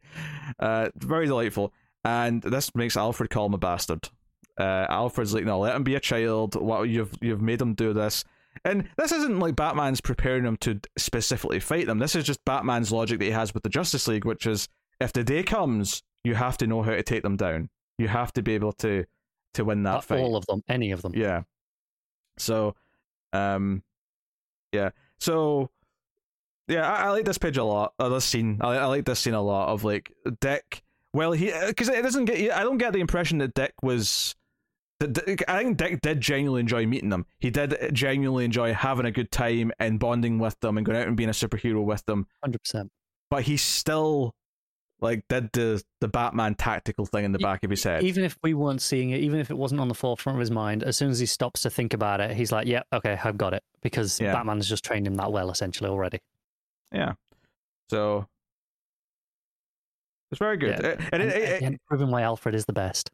Yes, and it also contrasts nicely at the start with the teacher saying that maybe Bruce isn't, and obviously he doesn't know what he's saying specifically, but we know that, maybe Batman isn't the best father figure because this is the way he's trained him. And I think it's fascinating to see Alfred go from defending him at the start of the issue to being like, no, Bruce Wayne is the best, to this, like, no, you bastard. How dare you do this to him? Yeah, well, I think that's just part of the nuance of the Bruce and Alfred relationship at its best. Yeah. That's just what makes it so compelling. And then the final scene of the issue, which went in super quick, might I add, is just Killer Croc, because obviously he recognised Robin last issue. He's got the calculator trying to track down the young Grayson boy because he remembers his parents. And he doesn't have a home for him, but he does know which school he goes to. So the end of the issue is Croc waiting outside the school. And yeah, I'm super intrigued. Only one issue left of this, but I've loved both issues, so. Oh, no, they've been fantastic. If anything, I think this issue was better than the first one. So, I definitely think it was. I think having that group dynamic, really just made it shine and kind of broke up the issue into 2 distinct, halves. And it's also perfect because obviously I didn't realize this when I was reading it the first time, but it's perfect in hindsight. Starting with him having trouble interacting with other kids at the school, but then then he meets other kids that are like him. At the Watchtower, and then he does find his peers. He does find people that he can bond with, and I think that's a really nice, contrast, which is obviously set up intentionally, but it's really definitely smart writing. So very good. Wynn's art is just fantastic throughout. Yeah, it's got that kind of dreamlike quality to it that it always does. It's got a very unique, that soft watercolor kind of style that he does. It's the sort of thing it's always fantastic. Like some other great artists, he's not suitable for every type of story. No, that's okay. I would argue that he's not really suitable. I mean, I'm not saying that he can't do it and he's not done it in the past, but he's not as suitable for just a straight Batman story. But a story from Robin's perspective, I think he fits much more because of that kind of childlike experience of living in that world and the way he sees it. Correct me if I'm wrong. I think he did some Batman stuff. I think he did some. I think he did some Streets of Gotham. Back in like 2009, 2010. Period. Yeah. Which is why I'm saying I know he has done some in the past, but even that's not Bruce Wayne Batman. That's Dick and Damian. So that's a good point. Yeah. So you do have a difference there. So no, good stuff. What are you giving Robin and Batman issue 2? I'm giving it a 9. Yeah, I have to agree with that. 9 out of 10. It's just very good. Very good stuff. Yeah. So, Batman the Imposter issue 3.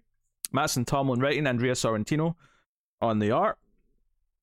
And obviously, I was looking forward to this as well. This has been excellent thus far. This is the third and final book of the series, and really deals with the effect that the imposter has on Batman's reputation, the effect that it has both on Batman himself and the detective, who does find out about him. In fact, Ratcatcher has this really dark scene at the start where he grabs the cop's gun and kills himself while he's been interrogated. So it's a really dark scene. And it's kind of like Batman's fault because Batman scared the shit out of him so much when he interrogated him.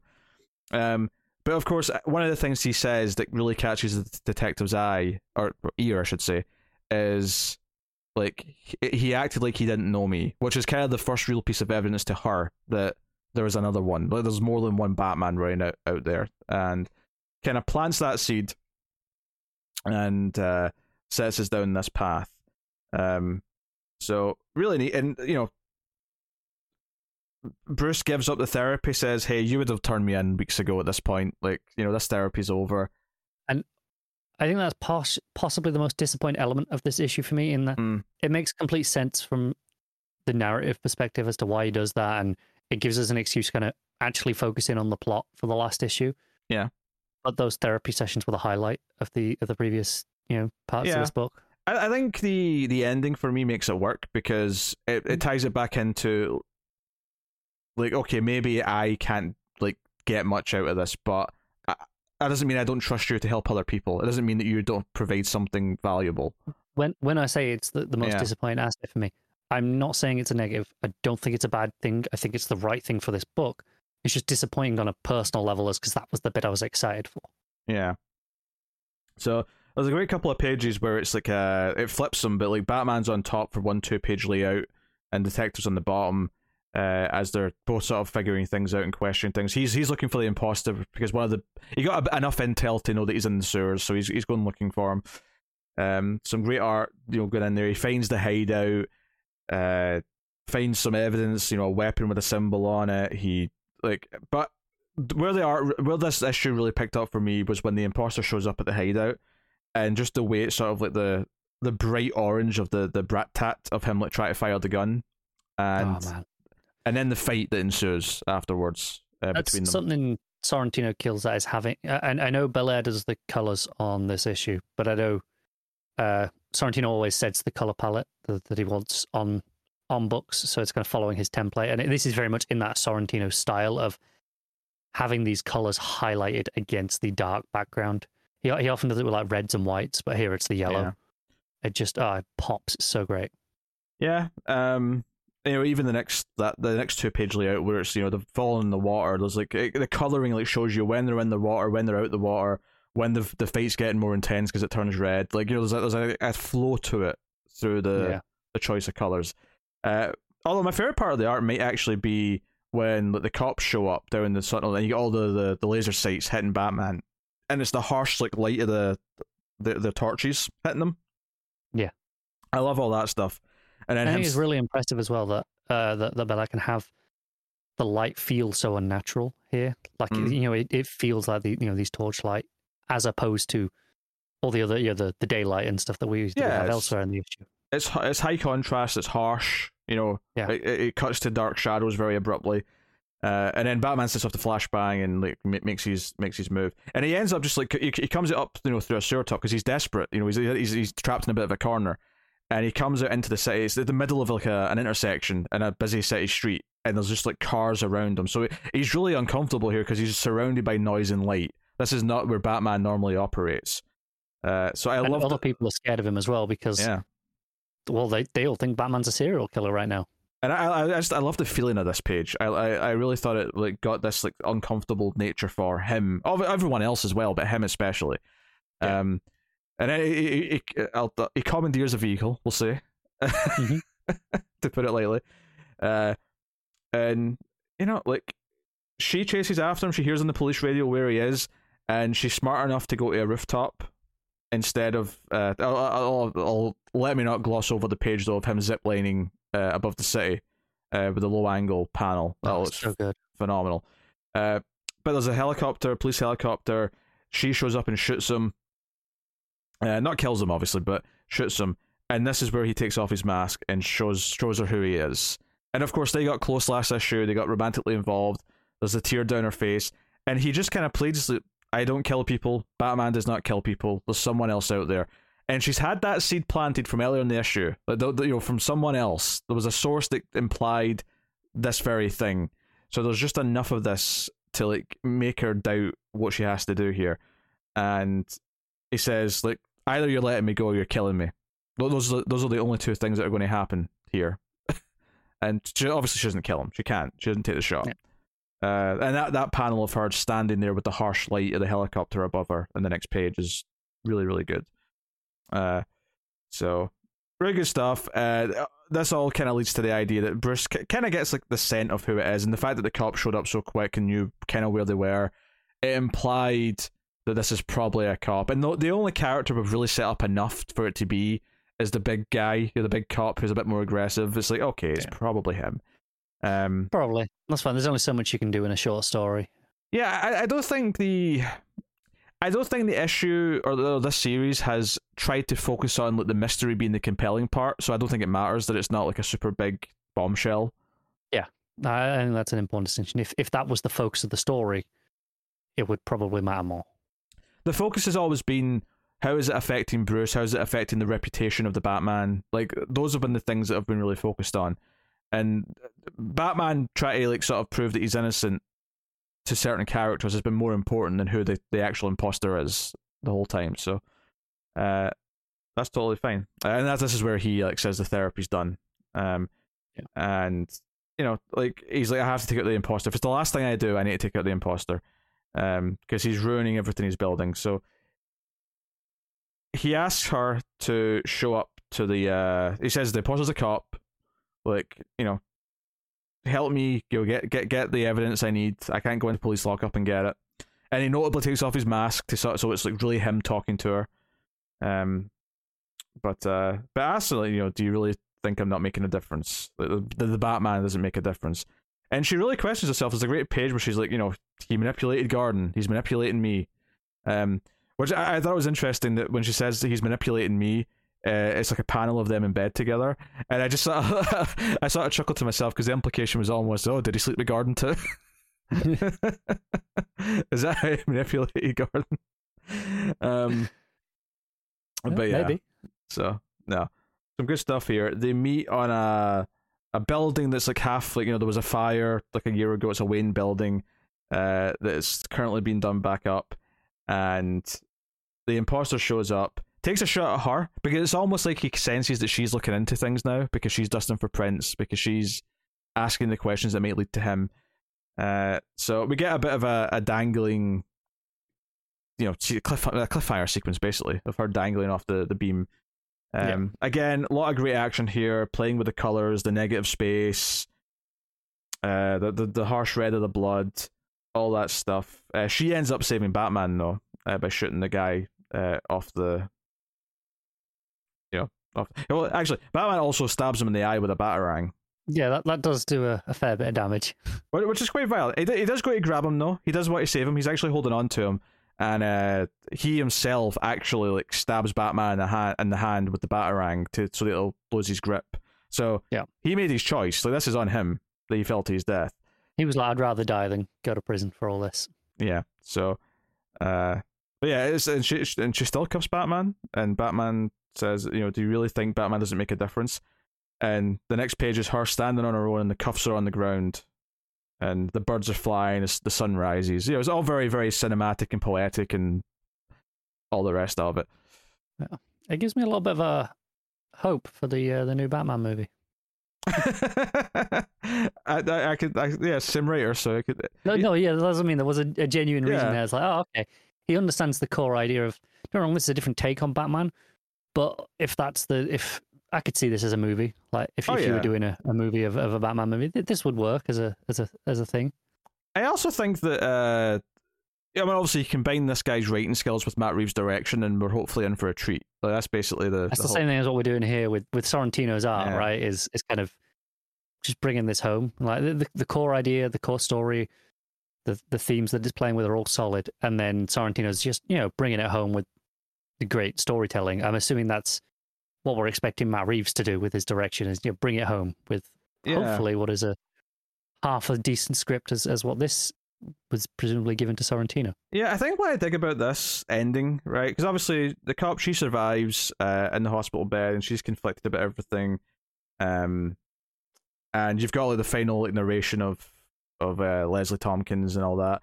But so you have this sort of kind of like downbeat ending for Batman in the sense that he doesn't like have this happy save the day ending. He doesn't like learn this valuable lesson and like tell Leslie that she's right.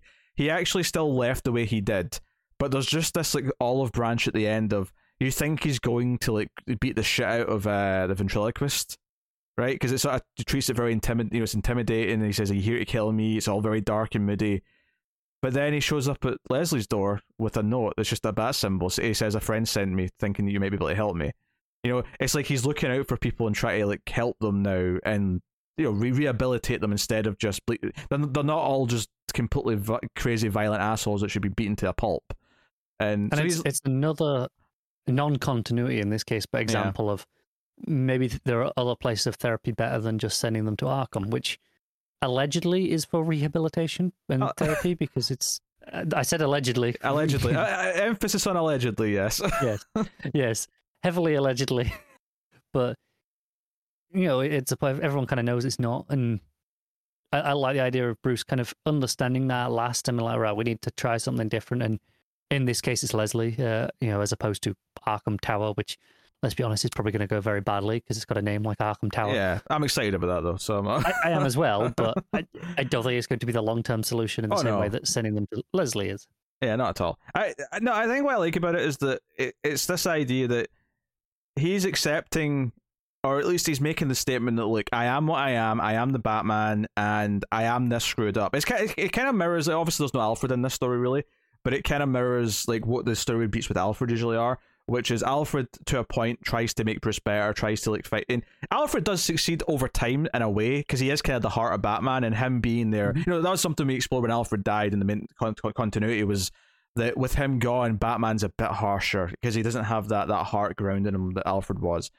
And I think this story kind of hits on this idea in a really dramatic way, which is that he's still Batman, he's going to be who he is, but he's opening up to at least one person around him for like, and saying, okay, I understand, I'm going to try and do better. I'm going to try and help and not just create more monsters. And that's kind of the point. And it does tease the Joker, you get a bit of laughter in the cell. At least I thought that's what it was teasing, but it was going to Scarface stuff. Maybe it's just Scarface laughing. It could be. I think it's just Scarface, yeah. But it was right after they talked about creating more monsters, so I was just kind of thinking, it feels like, Joker's coming someday. Yeah. But yeah, so it's like a really nice ending, sending them to Tompkins, and then it shows the kind of like both like the grave sites of everyone, of her parents, the Waynes, and Otis, which was the Ratcatcher who died. So it's the idea that the Ratcatcher's death did have an impact on Bruce as well. That sort of made him realize he did feel responsible for it, even if he didn't think he was doing it the wrong thing at the time. Yeah. And I like that, again, we'll go back to the colours, but the colouring in that last page at the gravesite is just a little bit more natural and warmer looking than a lot of the rest of the book, Yeah, especially the flowers, the red and the green. Because there's been a lot of greens and reds in this book in particular, but they've been like kind of like moody greens or like really harsh, vibrant, like dark, deep reds, whereas this is, flowers. It's very natural. And the sky isn't this harsh white. It's this more natural sort of cream kind of. And that's what the sky looks like. I'm saying that in the context of the comic art, it's more natural to the eyes. It's more pleasant on the eyes. Yeah, it's a bit softer. Yeah. So no, really, really neat. So yeah, it does make you feel a little bit more confident about the movie. It does. It does. Yeah, and. Not that I was particularly worried because it had a good trailer and it's got a good director and a good cast. It's the idea that you have this really dark story about Batman, but there is kind of ultimately there is a hopeful beat in there at the end that feels really uplifting because it's like, no, there's a light in the darkness, which is kind of what Batman's supposed to be in a lot of ways. It feels like, even if this is a different take on Batman, which it is, that's fine. It's a black label. It's supposed to be a different take. That's not my concern. But the point is that this guy, understands the core of Batman in a way that can't be said for every writer of the Batman movies. Just say Zack Maybe Snyder. even most of them. Just say Zack Snyder. It's fine. You can name and I shame. mean, he's not the only one. He's not the only one, but he's the biggest culprit. He's the most recent culprit for sure, yes, and probably the worst offender, but he's not the only one. But it's nice to know that, that this guy does understand Batman at its core and is able to translate into a different take, which is what you want in someone writing a movie. Yes. And of course, unlike this, there is an Alfred still present in the movie. So, but I do imagine, because I mean, it's definitely a very angry, violent Batman in the trailer. So I'm really excited now to see how they do that in the film. Yeah, this feels like, not that it's the exact same idea as the movie, but it might play with similar themes, I suspect. I can see that happening. So yeah, and the art's phenomenal, obviously, as we've been praising throughout. Yeah. We were noting down multiple panels and pages as we were going there. So what are you giving Batman the Imposter issue 3? I'm going to give this one a 9 as well. Yeah. I think I will also go 9. I was tempted to go a little bit higher. I think the only reason why I won't is just because, the actual resolution to the mystery, well, it wasn't the focus, so it's not a big deal. It's a bit more just kind of, yes, whatever, it's fine. But, so it's just not as immaculately perfect as the rest of the elements are. So. It's made a great book, though. This will be a fantastic, hardcover. Mm-hmm. That,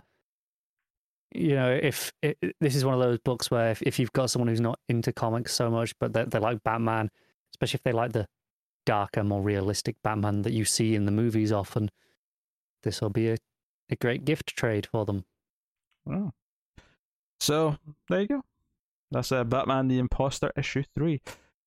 Wonder Woman 782, Becky Clooner and Michael Conrad writing with Marcio Takara on the art.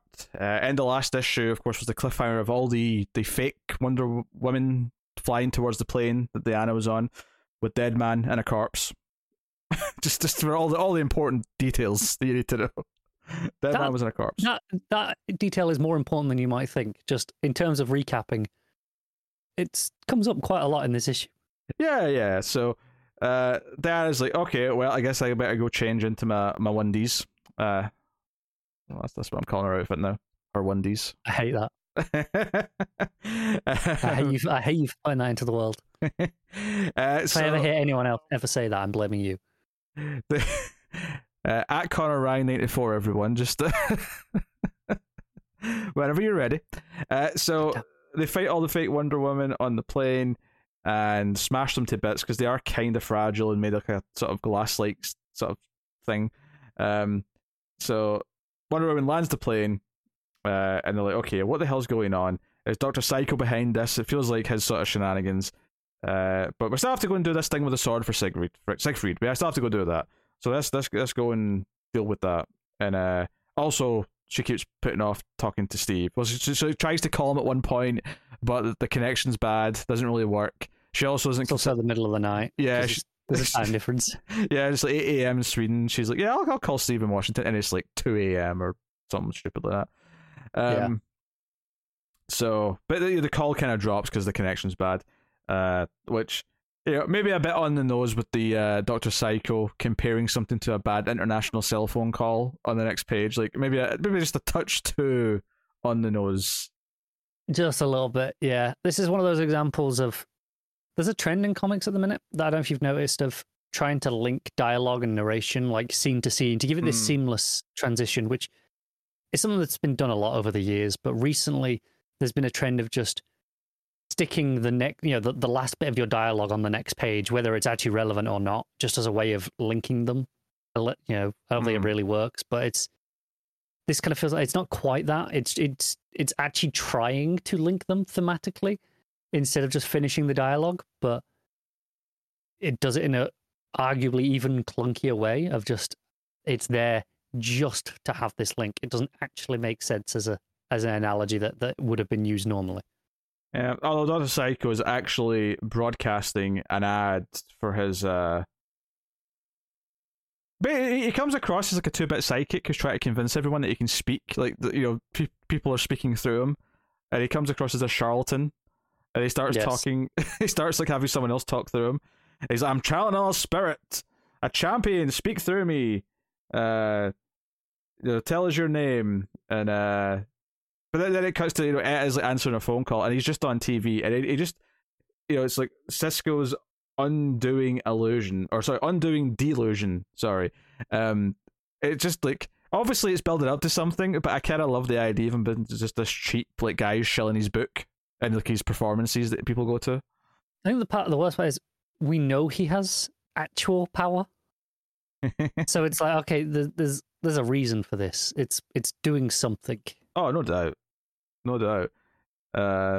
So yeah, but then we go to Sweden where they get to the grave place or the final, maybe where he died. They're not sure if it's the grave site or if it's where he died, but either way, they're at where he perished, and Wonder Woman puts the sword in, and yeah, this sort of little moment. Although she does give Deadman the coat because Deadman's corpse is starting to feel freezing. Yes, because it's cold-blooded or no-blooded at this point. There is nothing internal to keep it warm, so it is literally freezing. But basically, you kind of get the sense that it's kind of past by its sell-by date, and he probably needs to move on soon. Yeah, it's kind of the gist you get. A bunch of the fake Wonder Women start flying over the city and causing chaos, which is what the phone call they get is about. Actually, I really like that panel where just before she gets the phone call, just the looking down on the sword in the memorial with the light in behind coming through the clouds, and it was a gorgeous panel. Oh yeah, that's very pretty. There's even a bit of comedy. Is like, oh, we didn't silence the phone for the dramatic funeral that we're having. It's like, I forget I have one. Yeah. So of course they're flying back. Proper just flying in the sky, Wonder Woman style, because they don't have time. But it's actually mid-flight that Deadman's like, you know what, this body's done. Yeah, you'll have to drop me. Just drop me. And then like Deadman, like the spirit version pops up at the bottom of the page, just like, that's much better. All right, where are we? Let's get going. So yeah, and it actually builds up to kind of the reveal of who is doing this. This specifically, obviously, I still suspect Dr. Psycho might be involved, but who's specifically creating these copies? So we have a sort of new villain. I guess new villain. I'm not familiar with them. New to me. People can fill us in if it is an old timer, but the Image Maker, and he's revealed in this sort of couple of pages at the end where there's a lot of like mirror images of Wonder Woman and then like him in shadow. It's a really nice. It's kind of like one of those Hall of Mirrors kind of scenes. Yeah, Image Maker says master of the mirror world. So team up with Mirror Master soon. I take it, yeah. Yeah, I can see it. Maybe he hates Mirror Master. Maybe he's like, damn, that charlatan made that stupid like mirror gun. Upstart. Yeah, I'm the real Mirror Master. Yeah. So yeah, it just says Diana faces herself next issue, as you'd expect. So I'm enjoying the story here. I think her banter with Deadman is mostly pretty fun. I like the tension of like building up to talking to Steve again. I think they're handling that kind of well in the close calls. Dr. Psycho's proven to be fairly entertaining with his little shtick right now as we're building him up. Yeah, I've been enjoying Psycho. I think it's still at the moment hard for me to read Psycho the same, thanks to the Harley Quinn show, which had a very unique take on Psycho. I hope some of the elements of that version are kind of brought into this now. Yeah, but I'm looking forward to kind of delving into that stuff as we go through this. I almost think, like, maybe I don't know if this is what he's doing it for, but I almost like the idea that they're kind of like almost dismissing him as a serious threat because he does look like such a goofball right now. They're not taking him as seriously as they should be, perhaps. I can definitely see some real world parallels sneaking in with that. Mm-hmm. So some politicians that we didn't take as seriously as we should have done. I can see some things brewing along those lines. So yeah. And the art's pretty solid as well. So I have a good time. It's a shame that I'm probably going to have to drop this book for a couple of months when this Trial of the Amazons thing kicks in. It's really disappointed me to learn how heavily it's going to be just part 1, part 2, in each book, and yeah, that. I mean, I'll try the first issue, but I'm a lot less optimistic now than I was. Yeah. No, I'm kind of there with you. So anyway, it's not bad. It's not a bad issue. I had a good time. I'm enjoying reading Wonder Woman again, even if I'm going to have to pause again for a little bit. What are you giving 782? It's just a 7 from me, but I mean it's pretty good. It's solid. Yeah, no, I agree with the 7. It's good. Not exceptional, but good time. It just sounds worse coming after 2 9s. It's for me. It's very similar to the Flashbook for me right now, which is just a good solid yarn with the character. And yeah, I've been enjoying this book for a while now, and it's solid 7. Yeah, sometimes there's I like having a couple of those books. I don't not every book is going to be the big massive 9s and special thing. Sometimes I just want some good solid superhero action. Yeah. Wonder Girl issue 6, Joelle Jones with Leila Del Duca on the art. So this continuing on Yara's story, and we were all a little bit down on the last couple issues. We were starting to get a little frustrated. I will say that I'm probably going to drop it now after this issue. Yeah, I'm the same. I'm a little bit more mixed on this on this issue in that it's starting to play a bit more with the mythology again. Or more accurately, it's teasing playing with the mythology again. But by the end, I feel that we're just in the same place again as we were 3 issues ago. Yeah, I think for me, it's just rushing through some of its ideas a bit too quickly, and therefore a lot of it's not having weight. Yara gets trapped in this issue in a cage by the big giant dude, right? And Eros shows up, right, and starts talking to her, and he's like, "Why did you turn down Hera's offer?" Blah blah blah, right? And they're having this sort of debate, and he's upset about it, and she's like, "I don't want to be like someone's attack dog. I'd rather die a natural death after a human life than live forever as someone that I'm not supposed to be," and so on and so on. But there's a moment here, and then she says at the end, though, even if it's with someone that I love, and like he's already gone when she says that. But like, I'm like, I could not give a shit about you. The fact that you might think as a writer that I might even entertain the idea that she's in love with Eros in any way that means something to me, as in that you've earned it. I would say I don't think it's supposed to. If I recall, didn't Eros? Because Eros is basically Cupid. Yeah, right? yeah. Didn't Eros like shoot her with the arrow to make her think she was in love? He did. The problem for me though is that, like, the book almost barely acknowledged or played with the idea that love was like a manipulation, and like played and used it as a story where we're seeing her go through these moments where she should be making a different decision, but we're sort of watching her like almost start to like find herself from within or so. It's never done that. It just kind of like, we went through this weird training issue montage of her like preparing to be Hera's attack dog, and then she said no because it wasn't right for her, and that's fine. And then there's been a lot of action since then. We've just been kind of churning through a lot of encounters, I feel like, with her in this book, which is a shame. I just don't feel like the story's flowing naturally. So this moment where it's like this even with someone I love at the end, like I had to stop and think about it. I'm like, wait, what? Oh yeah, I guess, but I don't know. It doesn't. I felt frustrated by all of it. I'm with you. Joe, I will say, is the best thing in this issue. Yes. The art still managing to look fantastically like Joelle Jones's art, even though it's a different artist again to last issue. No, that's a fair point. Obviously after this, she ends up fighting the big giant, stabs him in the ankle. And that art is solid. It's all very solid stuff. She's kind of. I was trying to figure out who this giant was supposed to be, if it was supposed to be anyone particular, because we're in Tartarus, we're playing with Greek mythology, and this stabbing here, I was like, oh, is this supposed to be like a take on Achilles? Because this is roughly the Achilles heel, right? Yeah, that's just in the right place for it. I mean, you'll know better than I do. There's no reference to that later. There's no. Maybe it kind of is, but it's just like an Easter egg. It's not important for anything. Yeah, maybe. Yeah, like the action's fine, and she has like a moment where she saw, and this is the sort of thing. Maybe like delving into this a bit more would be nice. Is this idea she's going to use Ebola, and she's like, she can do different things with it and get different effects out of it if she channels the right kind of like ideas and stuff. And it kind of touches on it briefly, but not enough. Like I'm like, go into this more. Like talk about how she can channel like fire or lightning or whatever based on whatever god she's tapping into or whatever it is, right?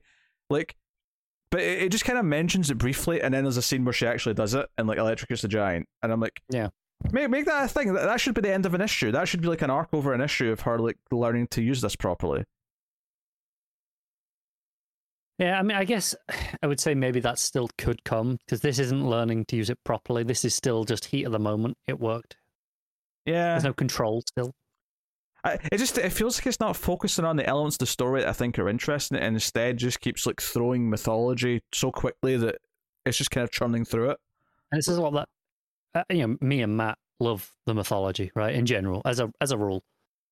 And this book isn't really working for either of us right now either, unless for some reason Matt loved this issue, which I suspect he didn't. But maybe he had a change of heart. I don't know. But up until now, we've kind of been in the same sort of situation where it's not hitting that stuff correctly. Yeah. And then of course Donna and Cass are with the Esquecida. What's it? Yeah. All right. The Brazilian Amazon tribe. And they're basically the door to Olympus, and Yara's, we've already seen that she's on the other side trying to open it, so they're kind of like about to run into each other. But the end of the issue is we got are these supposed to be specific? Is that meant to be Ares? I was assuming so, judging by the helmet. Yeah, it's a very Ares looking helmet. Yeah, it is. I mean, if they tell me it's not, then sure. Yeah. But my assumption was Ares. The way it played it just kind of felt like it was maybe more generic than that. But yeah, it could just be Ares. And it ends on this cliffhanger. And to be honest, like, I was sort of thinking early on this issue that I'm like, if I'm not more into this by the end of this issue, I'm probably done.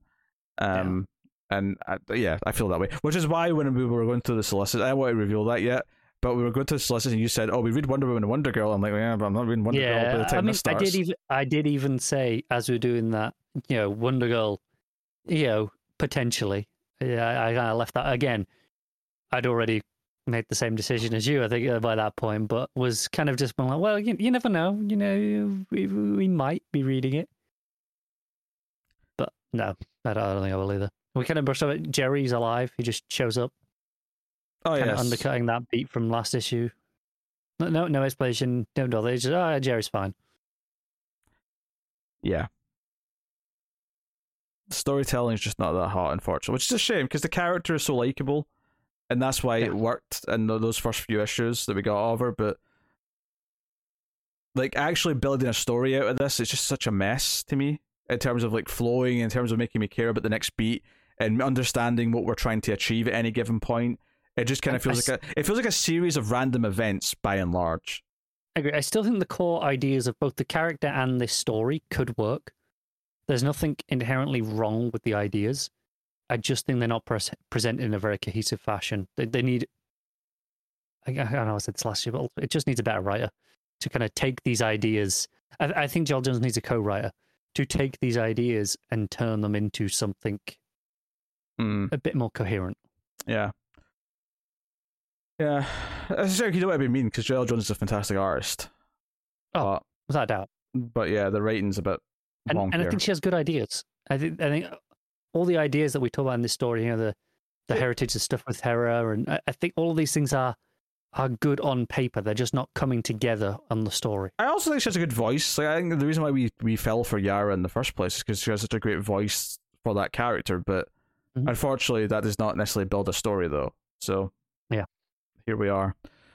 All right, what are you giving Wonder Girl issue 6? Probably like a 5, and that's accounting for the pretty great art. Yeah, I mean, because it's not like a disaster or anything. So even though like I'm frustrated because yet again I've gotten a really lukewarm piece of writing out of it, it's still worse writing. It's just not like, if I keep reading 5s, I get pissed off at the 5s. So yeah, they're not the worst if you have an odd 5 here or there, but you don't go out of your way to read 5s, do you? But this has been like 3 in a row that I've maybe even 4 in a row at this point that I felt. Yeah. Issue 3 onwards has kind of been rough by and large, and played more in my patience as it went on. So I'll agree with the 5, but yeah, I'm done with Wonder Girl at this point. So there you go. All right, well, that's Patreon time. Every month on patreon.com/MailFuzzTV, you can make myself or Connor read a book at one of the higher tiers. And I am going to be talking about American Vampire Survival, the Fittest, issue 5 or 6. What? It's the last issue. I can't remember if it's a 5-issue mini or a 6-issue mini, but either way, it's the last one. I think it's 5 issue. Yeah, I think it's 5, but just in case it's actually issue 6, either way, it's the right issue. It's the last one. So, yeah, so last issue ended with the Ancients waking up as they were trying to escape the big Nazi castle. And so Felicia Book and Cash are on the motorbike, they're on the run. And honestly, this has got a quick issue to talk about probably because a lot of it is this big action sequence as the Ancient is just wrecking the Nazi vampires. They're trying to fight back to the Ancients. Meanwhile, our main characters are just like doing an action stunt. They're jumping a bridge on the motorbike. And this big vampire Cthulhu, or not Cthulhu, sorry, Kaiju, vampire Kaiju style attack things happening in the background. There's a great 2-page layout actually early on where there's a lot of panels on both sides, on both pages, just sort of playing out as normal with the main characters on the bike and like talking about having to go down the side of a mountain and like stuff. But the top of the 2-page layout is a big wide panel. And the big ancient vampire's arms are like spread out, almost like Christ-like. It's not doing a pose, it's more just like, doing various things and swiping at people. But what it does by having this super wide panel that goes across both pages at the top is that it really emphasizes the span of the arms and how big this thing is. So it's just a really smart use of like choosing the right shape of panel, the right aspect ratio, if you will, to accentuate the size and scale of something. So thumbs up to the artiste here. So they have a big, again, it's another big action scene. If you remember, they've got like a sunlight gun that they were like showing off in the last couple of issues. They've got that on them. So Book shoots this down the side of the snow-covered mountain to melt the snow to give them a clear road to ride down. So that's a really fun sequence, really big and high concept. And then some of the Nazis with a tank are like chasing them down the mountain behind them. So we get some really fun stuff with that coming down the mountain. It cuts inside to the tank with like the vampire who's like running this thing, and it's all red light like the inside of almost like a submarine, like you'd see in like a submarine movie. All really fun stuff though. There's so much momentum here. The layouts are a big part of this. Again, I talked about how there's like all the panels that you would normally get in a page, but with the wide panel at the top, emphasizing the spread of this big vampire's arms.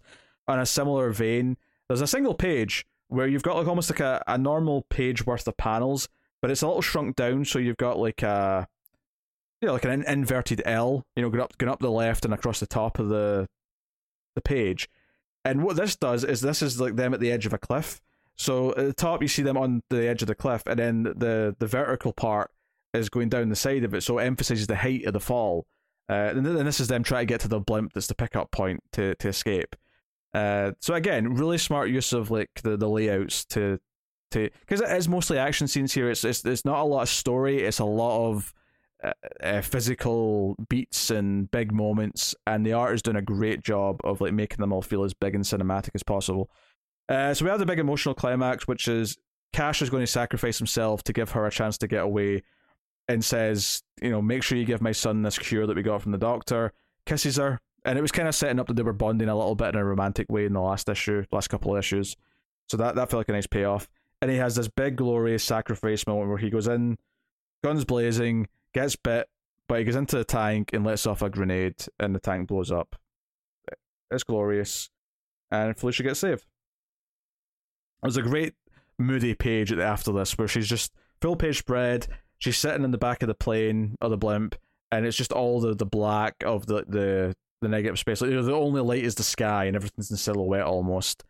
And she's just like sitting with her hand on her head. It's really deflated and all the rest of it.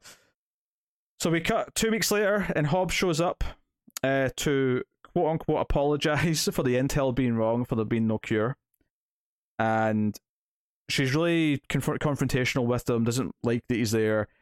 but he says that hey, that Cash's son has went missing, but he told the investigators not to bother looking at her place because she has no interest in all that stuff, and that's how he says sorry, and that's what he says. He says that's how I'm saying sorry, basically meaning that he knows that she probably took the son, and there's only one vial of cure, so if she turned it in so that they could try and like do stuff with it, it wouldn't really necessarily be there for her and the kid to use.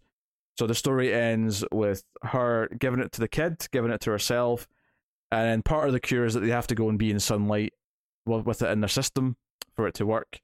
So the end of the story is her sitting with his baby boy on the fire escape of her apartment in the city, and just sort of it's a really nice ending. It kind of feels like it concludes the story, obviously of Cash because he's dead, but also of her to a certain extent, and that she's no longer like a hybrid. She's now going to be human, assuming it works, which I don't remember if they ever said it didn't, but I suspect it does. Now, what I don't remember is if Cash's son grows up to be a character in the later time periods. He might. I can't remember. It's been too long. But this was kind of a perfect ending to this, and it felt like it was ending a lot of characters that we've been playing with for a while. Obviously, we still have Pearl to deal with, to get back to in the main story, and all the other characters. But this felt like it was a nice bookend for a lot of other characters that we've been messing with throughout a couple of the different arcs that we've been dealing with. So, and like I said, the art layouts are fantastic. The giant vampire looked great as it was smashing all the Nazis apart. Yeah, not a lot to complain about. Really quick read this one because it is all action, but solid 8.5 out of 10 I think for me on this. So very good. So that's American Vampire Survival of the Fittest issue 5. Connor is going to discuss Undiscovered Country issue 16. I am. Possibly my favorite issue of the book so far. Maybe this is just because it speaks to me, but no, I think it's a great issue. This issue knew they got tasked by George Washington to go and find the creation engine. Unbeknownst to them that George Washington is working for the Crossroads Devil. It's already made a deal. So they're off in the boat, and they. So is this the President George Washington as opposed to the plumber? Yes. And not the carpenter. Just to be clear, it's not the carpenter George Washington. Yes, I'm very clear. President of the United States, not like Canada. Are you just trying to insult the Americans now? No, I'm not really. I'm just trying to wind you up. It's not really winding me up. You gotta try harder than that. But they approach the music island. Again, we're in this possibility, zone of possibility with all different areas. So we spent a lot of stuff last time on the comic book island, essentially the superhero one. This is the music island, and there's some jokes. It'd be interesting how they try and kill us this time. Maybe they stab us with oboes, or rap us to death, or just make us listen to jazz until we kill ourselves. But they get there, they get to the gates, and the gates are closed, and there's a big pedestal with a microphone on it, and a projection of some sheet music. And it's it's a little bit like the first few lines, and then a question mark at the end. Clearly the implication being is you've got to sing it and finish the piece. And it's like, okay, do you know what the piece is? And they're all around like, well, who knows how to sing? And one of them does, and one of them's like, don't let me. I can't read music. I only play guitar. Very good joke about how no guitarists read music. None of them do. They're all terrible. You included. Yeah, but at least we actually play notes, unlike drummers. Okay. I'll allow it. Although there is some really good stuff about some drums in this issue, which I will get to as well. But drum tablature is even weirder than guitar tabs. It's a language unto itself. There was an old joke back when I was in high school, actually playing music, and we were in the. It was a swing band that was put together. It was mostly just the brass, but it was like rhythm guitar and some drums and whatever. And old joke was, what do you call a guy who hangs about with musicians? A drummer. Yeah, that is a very old joke, let me tell you. It's a great joke, though. It is. But, I mean, I appreciate that this was it was the accurate sheet music. Anyone who reads music could figure out what this song was pretty quickly. And it's quite obvious what it actually is. Because once the character sings the first bit, even they're like, oh, of course that's what it is. And it's the American national anthem. You know, because what else would it be in a zone of creation about America's greatest creations? Of course it would be their most famous song, right? That's the test. Which is a test in two parts. One, it's the test to see if you know it, because obviously that's why the question mark's there, and it's, you know, are you worthy to enter? And then two, it's, you know, pretty famously difficult to sing because of the range that it covers and, you know, the jumps that it has rather than just the range. So it's okay. Are you able to sing this as well? Do you belong in here? But she does it well enough. It opens up and they get in, and you see all, you know, all these different, like, the signposts, all these different areas that are all, you know, based after various genres created in America. You know, you got rock, jazz, Broadway, you know, gospel music, funk, stuff like that. It's like, you know, this idea of going, yeah, America created a lot of music because, you know, lots of people came to America and just brought their music with them, and yeah, you got all this melding and you got all these totally new things, and it's very true. But you know, they go inside and it's like this disco hall, but everyone's dead. It's just all these skeletons. But it's just the idea of everyone who was here was a real person, not like some of the other islands where it's been all these, you know, literary creations. These were actual musicians just creating music all day. But over time, you know, they all died. And there's like nothing until you hear a drum beat. And they're like, yeah, I kind of recognize this. And it's the Funky Drummer, which is, that's the name of the song. It's probably the most famous drum beat in history because it's been sampled in a lot of this. I mean, this song, this issue claims 1,700 songs, and I'm assuming they just pulled that from Wiki. What song was this from? Funky Drummer. Never heard of it. You won't have heard that song, but you will have heard the drum beat. Like, I mean, you might have heard that song. It's unlikely though, but okay. You know, it's a James Brown kind of jazzy song. But Clyde Stubblefield, I think, was the drummer. Fantastic drum beat. Like I say, you will know the drum beat because it's been used literally over 1,000 times in various songs. They mention here it's in the Powerpuff Girls theme tunes sped up, and it is. But that's a funny little reference because there was a debate for years over whether it was this drum beat or another one from a different song. So yeah, I do think it is this one. I think they're correct. I remember looking at this before and going, yes, it's this one. But it was a debate amongst musicians for years as to which one it was. So that's just kind of a fun little thing they threw in. But they're like, oh yeah, no, if that music's playing, you know that what that must be is they liken it to it's a heartbeat. You know, that drum. You know, okay, if your drums are your heartbeat, it's, you know, that's your bass line to follow everything around, and of course it would use that one because it's the most famous drum beat. So if that's happening, something's still alive, and they come to this thing. I'm just skimming to the back mat to get the name of it because the name of it's not given anything. A one-man band. It's hard to describe. It's unique, the design of this thing. It's got like a bass drum or a kick drum for the Americans is the face of it, with like notes drawn on as like the eyes. It's got like it's just got cables linking to like guitars and pianos and other little drum kits that are like arms and appendages, and it's very clearly anthropomorphized. You can see the face, you can understand how it's functioning and communicating, but it's bizarre as a design. And the notes that are on it, like that make the facial expressions, they change, kind of like a thing like Rorschach's mask, the way that kind of morphs through the scenes to give different emotions. They use different music symbols to do different facial expressions, which is kind of cool. But But the things like, hey, have you got new music? I need new music. I've heard every record already. And they're like, yeah, we got an iPod. You can have music. When it realizes though that they want the creation engine for it, they're like, oh no, we don't need music. We'll give you that. We just want music. And if you're an actual person, you can use the creation engine, and you can create new music because that's how it works.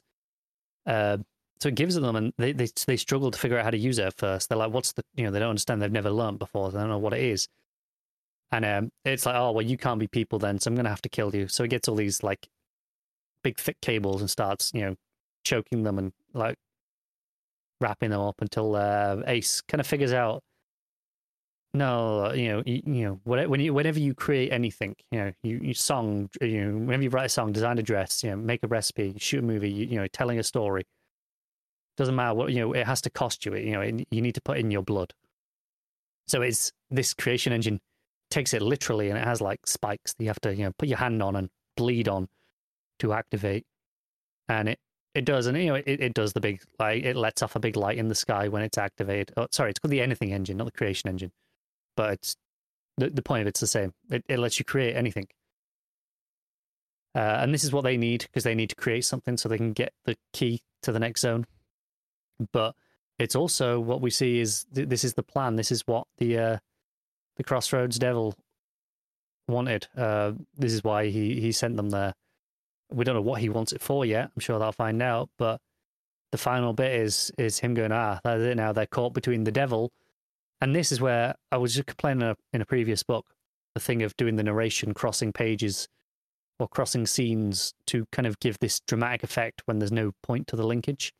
Whereas this one does, because it's a face up, a close up on the face of the Crossroads Devil, saying they're caught between the devil, and then it cuts, and it says, and the deep blue sea on the next page, and of course you see the island they're on. It's a big wide shot, so you just see the sea around it, or, and they're being surrounded by all these different ships, some of which have very interesting designs. One of them looks like a big giant squid. Some of them are very sci-fi looking. Some of them are very traditional sailboats. Yeah, no, it's cool. This issue is great. Again, it's playing into what this book has done best with the ideas of stories and creation. Obviously, this one through a music lens. A little bit more of flashbacks, just a little bit more of their history. Them playing with all right, what did America mean to the rest of the world once it was sealed off? What was the legacy of America? How did they remember it? It kind of took on this very sanitized view. The Lafayette group don't want them talking about America, but as well as guns at the same time. So it's a very sanitized history of it. It's got this idea of, when someone dies, and it's not like, like a public figure, but it's someone who wasn't necessarily that beloved. Like maybe they're a political figure and there was someone that people didn't necessarily agree with, but everyone's like, oh, weren't they great? Didn't they do so much? Even though weeks before they died, people weren't saying that. It's kind of got that view to it as like, that's how America's been treated by the rest of the world now. It's this very sanitized, like, oh, America didn't have a gun problem. Of course not. We just don't talk about that anymore. We talk about the good things, and that's it.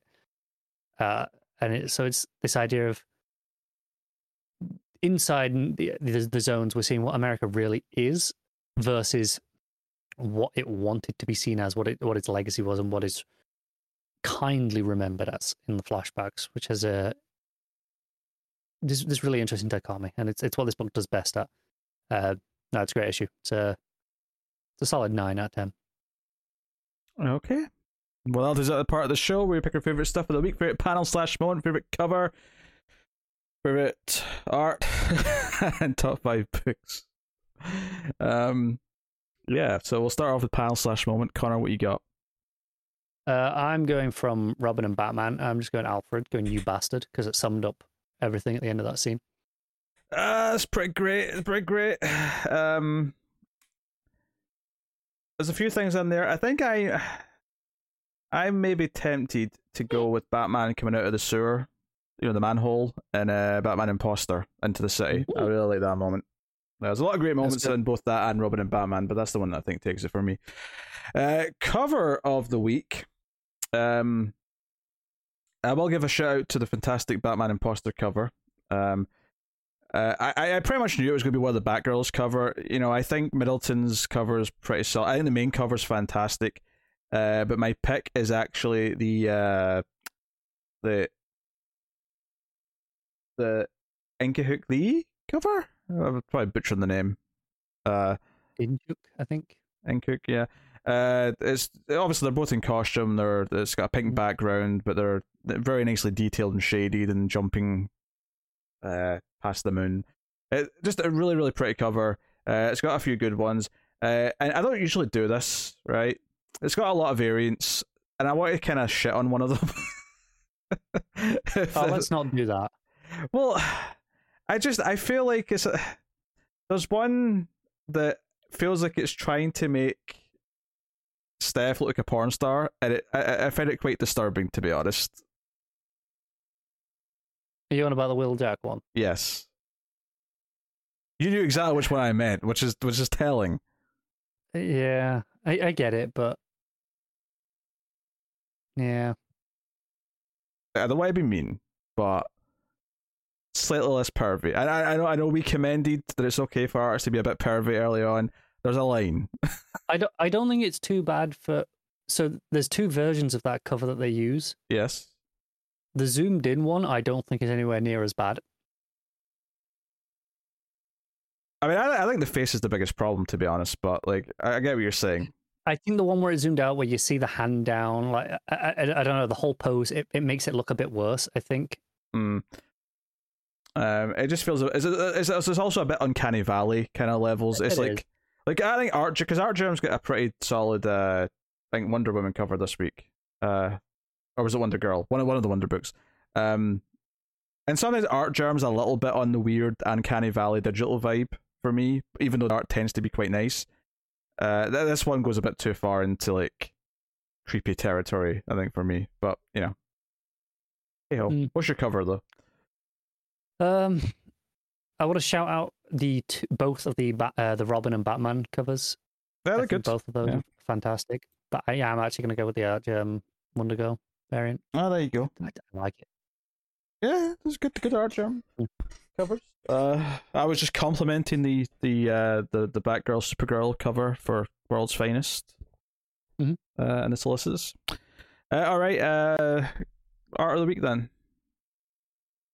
For me, I mean, there's only two. It really comes down to. Let's be honest. Mm-hmm. It's either Win or Sorrentino, and I'm gonna give it to Win for Robin and Batman. But I mean, I could have gone with either. Toying cost, basically. I mean, that's nice because I'm going with Sorrentino, so I guess we're even in it all out. Yeah. But there you go. All right, top 5 books, go. So I am actually going to Robin and Batman at 1, and Batman Imposter at number 2, which is not what I predicted going into this week, but yeah, no, that was the way I came out of them, which was a pleasant surprise. I guess Batgirls, then Wonder Woman, and then I guess obligatory Wonder Girl in last, but yeah. Yeah, I'll go Batman Imposter at number 1, then number 2 I'll go Robin and Batman, number 3 Batgirls, number 4 Wonder Woman, and I'm just double check I didn't read anything else before I say Wonder Girl. Yep. Yeah. Okay. I was just assuming I can't have Undiscovered Country in my list. No, you cannot. No. Not even to bump Wonder Girl off. No, not happening. But there you go. There's our picks for the week. I will tell you what's coming next week. On the week of Christmas, the bastards, from DC Comics. So coming out next week, there is Nightwing 87, Batman Catwoman issue 9, Catwoman issue 38, Batman One Dark Knight issue 1. Oh, I'm looking forward to trying that, actually. It's a really cool premise. That's the Jock book, right? Yeah. There we got... Oh, no, you were wrong. Robin's issue 2 is next week. I guess it is. I know issue 3 came out on DC Universe this week. The digital for 3 was this week, yeah. Last time that happened, it was exactly, the same week as the first issue, as the next issue, so I assumed it was this week. That's My fine. bad. Supergirl Woman of Tomorrow issue 6, Justice League Incarnate issue 2, Legends of the Dark Knight issue 8, Catwoman Lonely City issue 2, Batman vs Bigsby, A Wolf in Gotham issue 4, Newbie in the Amazons issue 3, Suicide Squad King Shark issue 4, Refrigerator Full of Heads issue 3, Wonder Woman Evolution issue 2, Scooby-Doo Where Are You 113, and DC Connect issue 20, if anyone is particularly thought. No, if anyone doesn't just want the solicits digitally. Yeah. Yeah, so it's not like it's not the busiest week ever, but it's definitely a healthy week. It is, and also the books that are there tend to be books that get discussion. Like you tend to spend a reasonable amount on Batman, Catwoman. Nightwing tends to get a reasonable amount. Catwoman Lonely City is a big book. Supergirl is fairly big. Batman One Dark Knight's a big new issue 1. Prestige, probably double-sized issue. They're not phoning it in for Christmas week is the point. No, they are not. They couldn't give us a nice break week, could they? No, and they did that the last 2 years. There was like 2 years in a row where they just didn't release books on Christmas week, but here we are. Which was very convenient for getting the annual episode in, because we just did that week off. Yeah. So, hey-ho, it is what it is. That's what's happening. So once again, I'll remind you that the show this coming next week will be late. It will be possibly multiple days late, depending on when we're going to record it, because we still haven't quite nailed down what day we are going to record it, but it will be late. So do not worry, it'll be coming. And the following week may also be a little bit late too, for basically the same reasons. New Year's not as obviously as eventful as Christmas, but it still might be busy enough for one of us that will push it a day or two. So just brace yourself for delays. I think everyone will understand it is the Christmas season, and it will affect the schedule a touch. But we will be there. So I will take this time to thank our Patreon producers for the month of December. So especially a Merry Christmas to Tyler Hess, Cindy Palacios, David Short, Board Now, Christopher Moy, and David Brown. Those are our producers at one of the higher tiers. But you can support us for as little as $1 per month over at patreon.com/MailFuzzTV and get some bonuses for your trouble. $5 tier in particular gets the show a day early, whenever it's ready on the Saturday. Of course, again, that's a little bit different the next couple of weeks for obvious reasons, but we'll see what we can do. And who knows, maybe there'll be new Patreon perks or stuff for multiverse fans next year in 2022. We'll see. But yeah, so go check out Patreon. Of course, you can support us for free by simply hitting the buttons. Hit the like button, subscribe, comment, all that stuff on YouTube. Give us a 5-star rating and review on iTunes or whatever podcast app you have. If it gives you the option of rating and reviewing, please do it very positively. No middling reviews though. 5 stars. None of this. 3 stars, they're okay. Yeah, we don't want to hear it. 6 out of 10. Like, if that's the case, piss off. But yes, so that has been the show. That has been episode 284. Thank you very much for joining us, and we'll be back next time on a slightly irregular day, but we'll be back with your Christmas edition of Comics of the Multiverse. Although annoyingly, it's going to feel probably quite Christmas to us, but by the time they get the episode, it'll be a few days after Christmas, and they'll probably be like, oh, it's not Christmas anymore. We don't want to hear about Christmas. I mean, it's probably going to be after Christmas by the time we record. I don't want to hear about Christmas by that point. That True. Tree better be down by the time we record. Piss off. Down. Boxing Day, gone. No. It's got to stay up for New Year. Yes. That's New Year's, not Christmas. Yeah, but the Christmas tree's still there. It still lingers for New Year's. That's the done thing. No.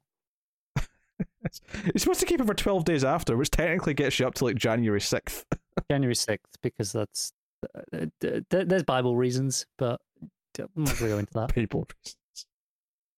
Yeah, but January 6th. That's the day that the allegedly the allegedly, I like that one. Allegedly the wise men visited with their gifts was 12 days after.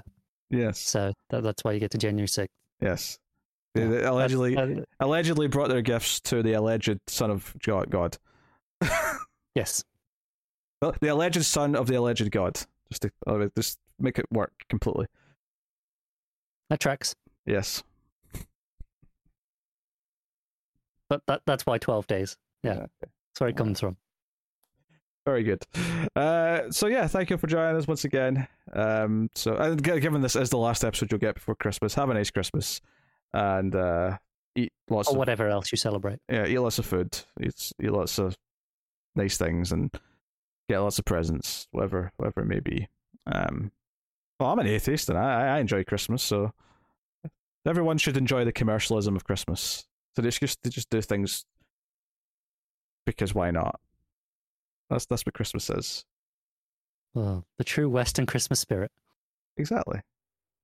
So, thank you very much for joining us once again. We always appreciate it. Keep watching, keep reading DC Comics, and remember to never get lost in the Speed Force.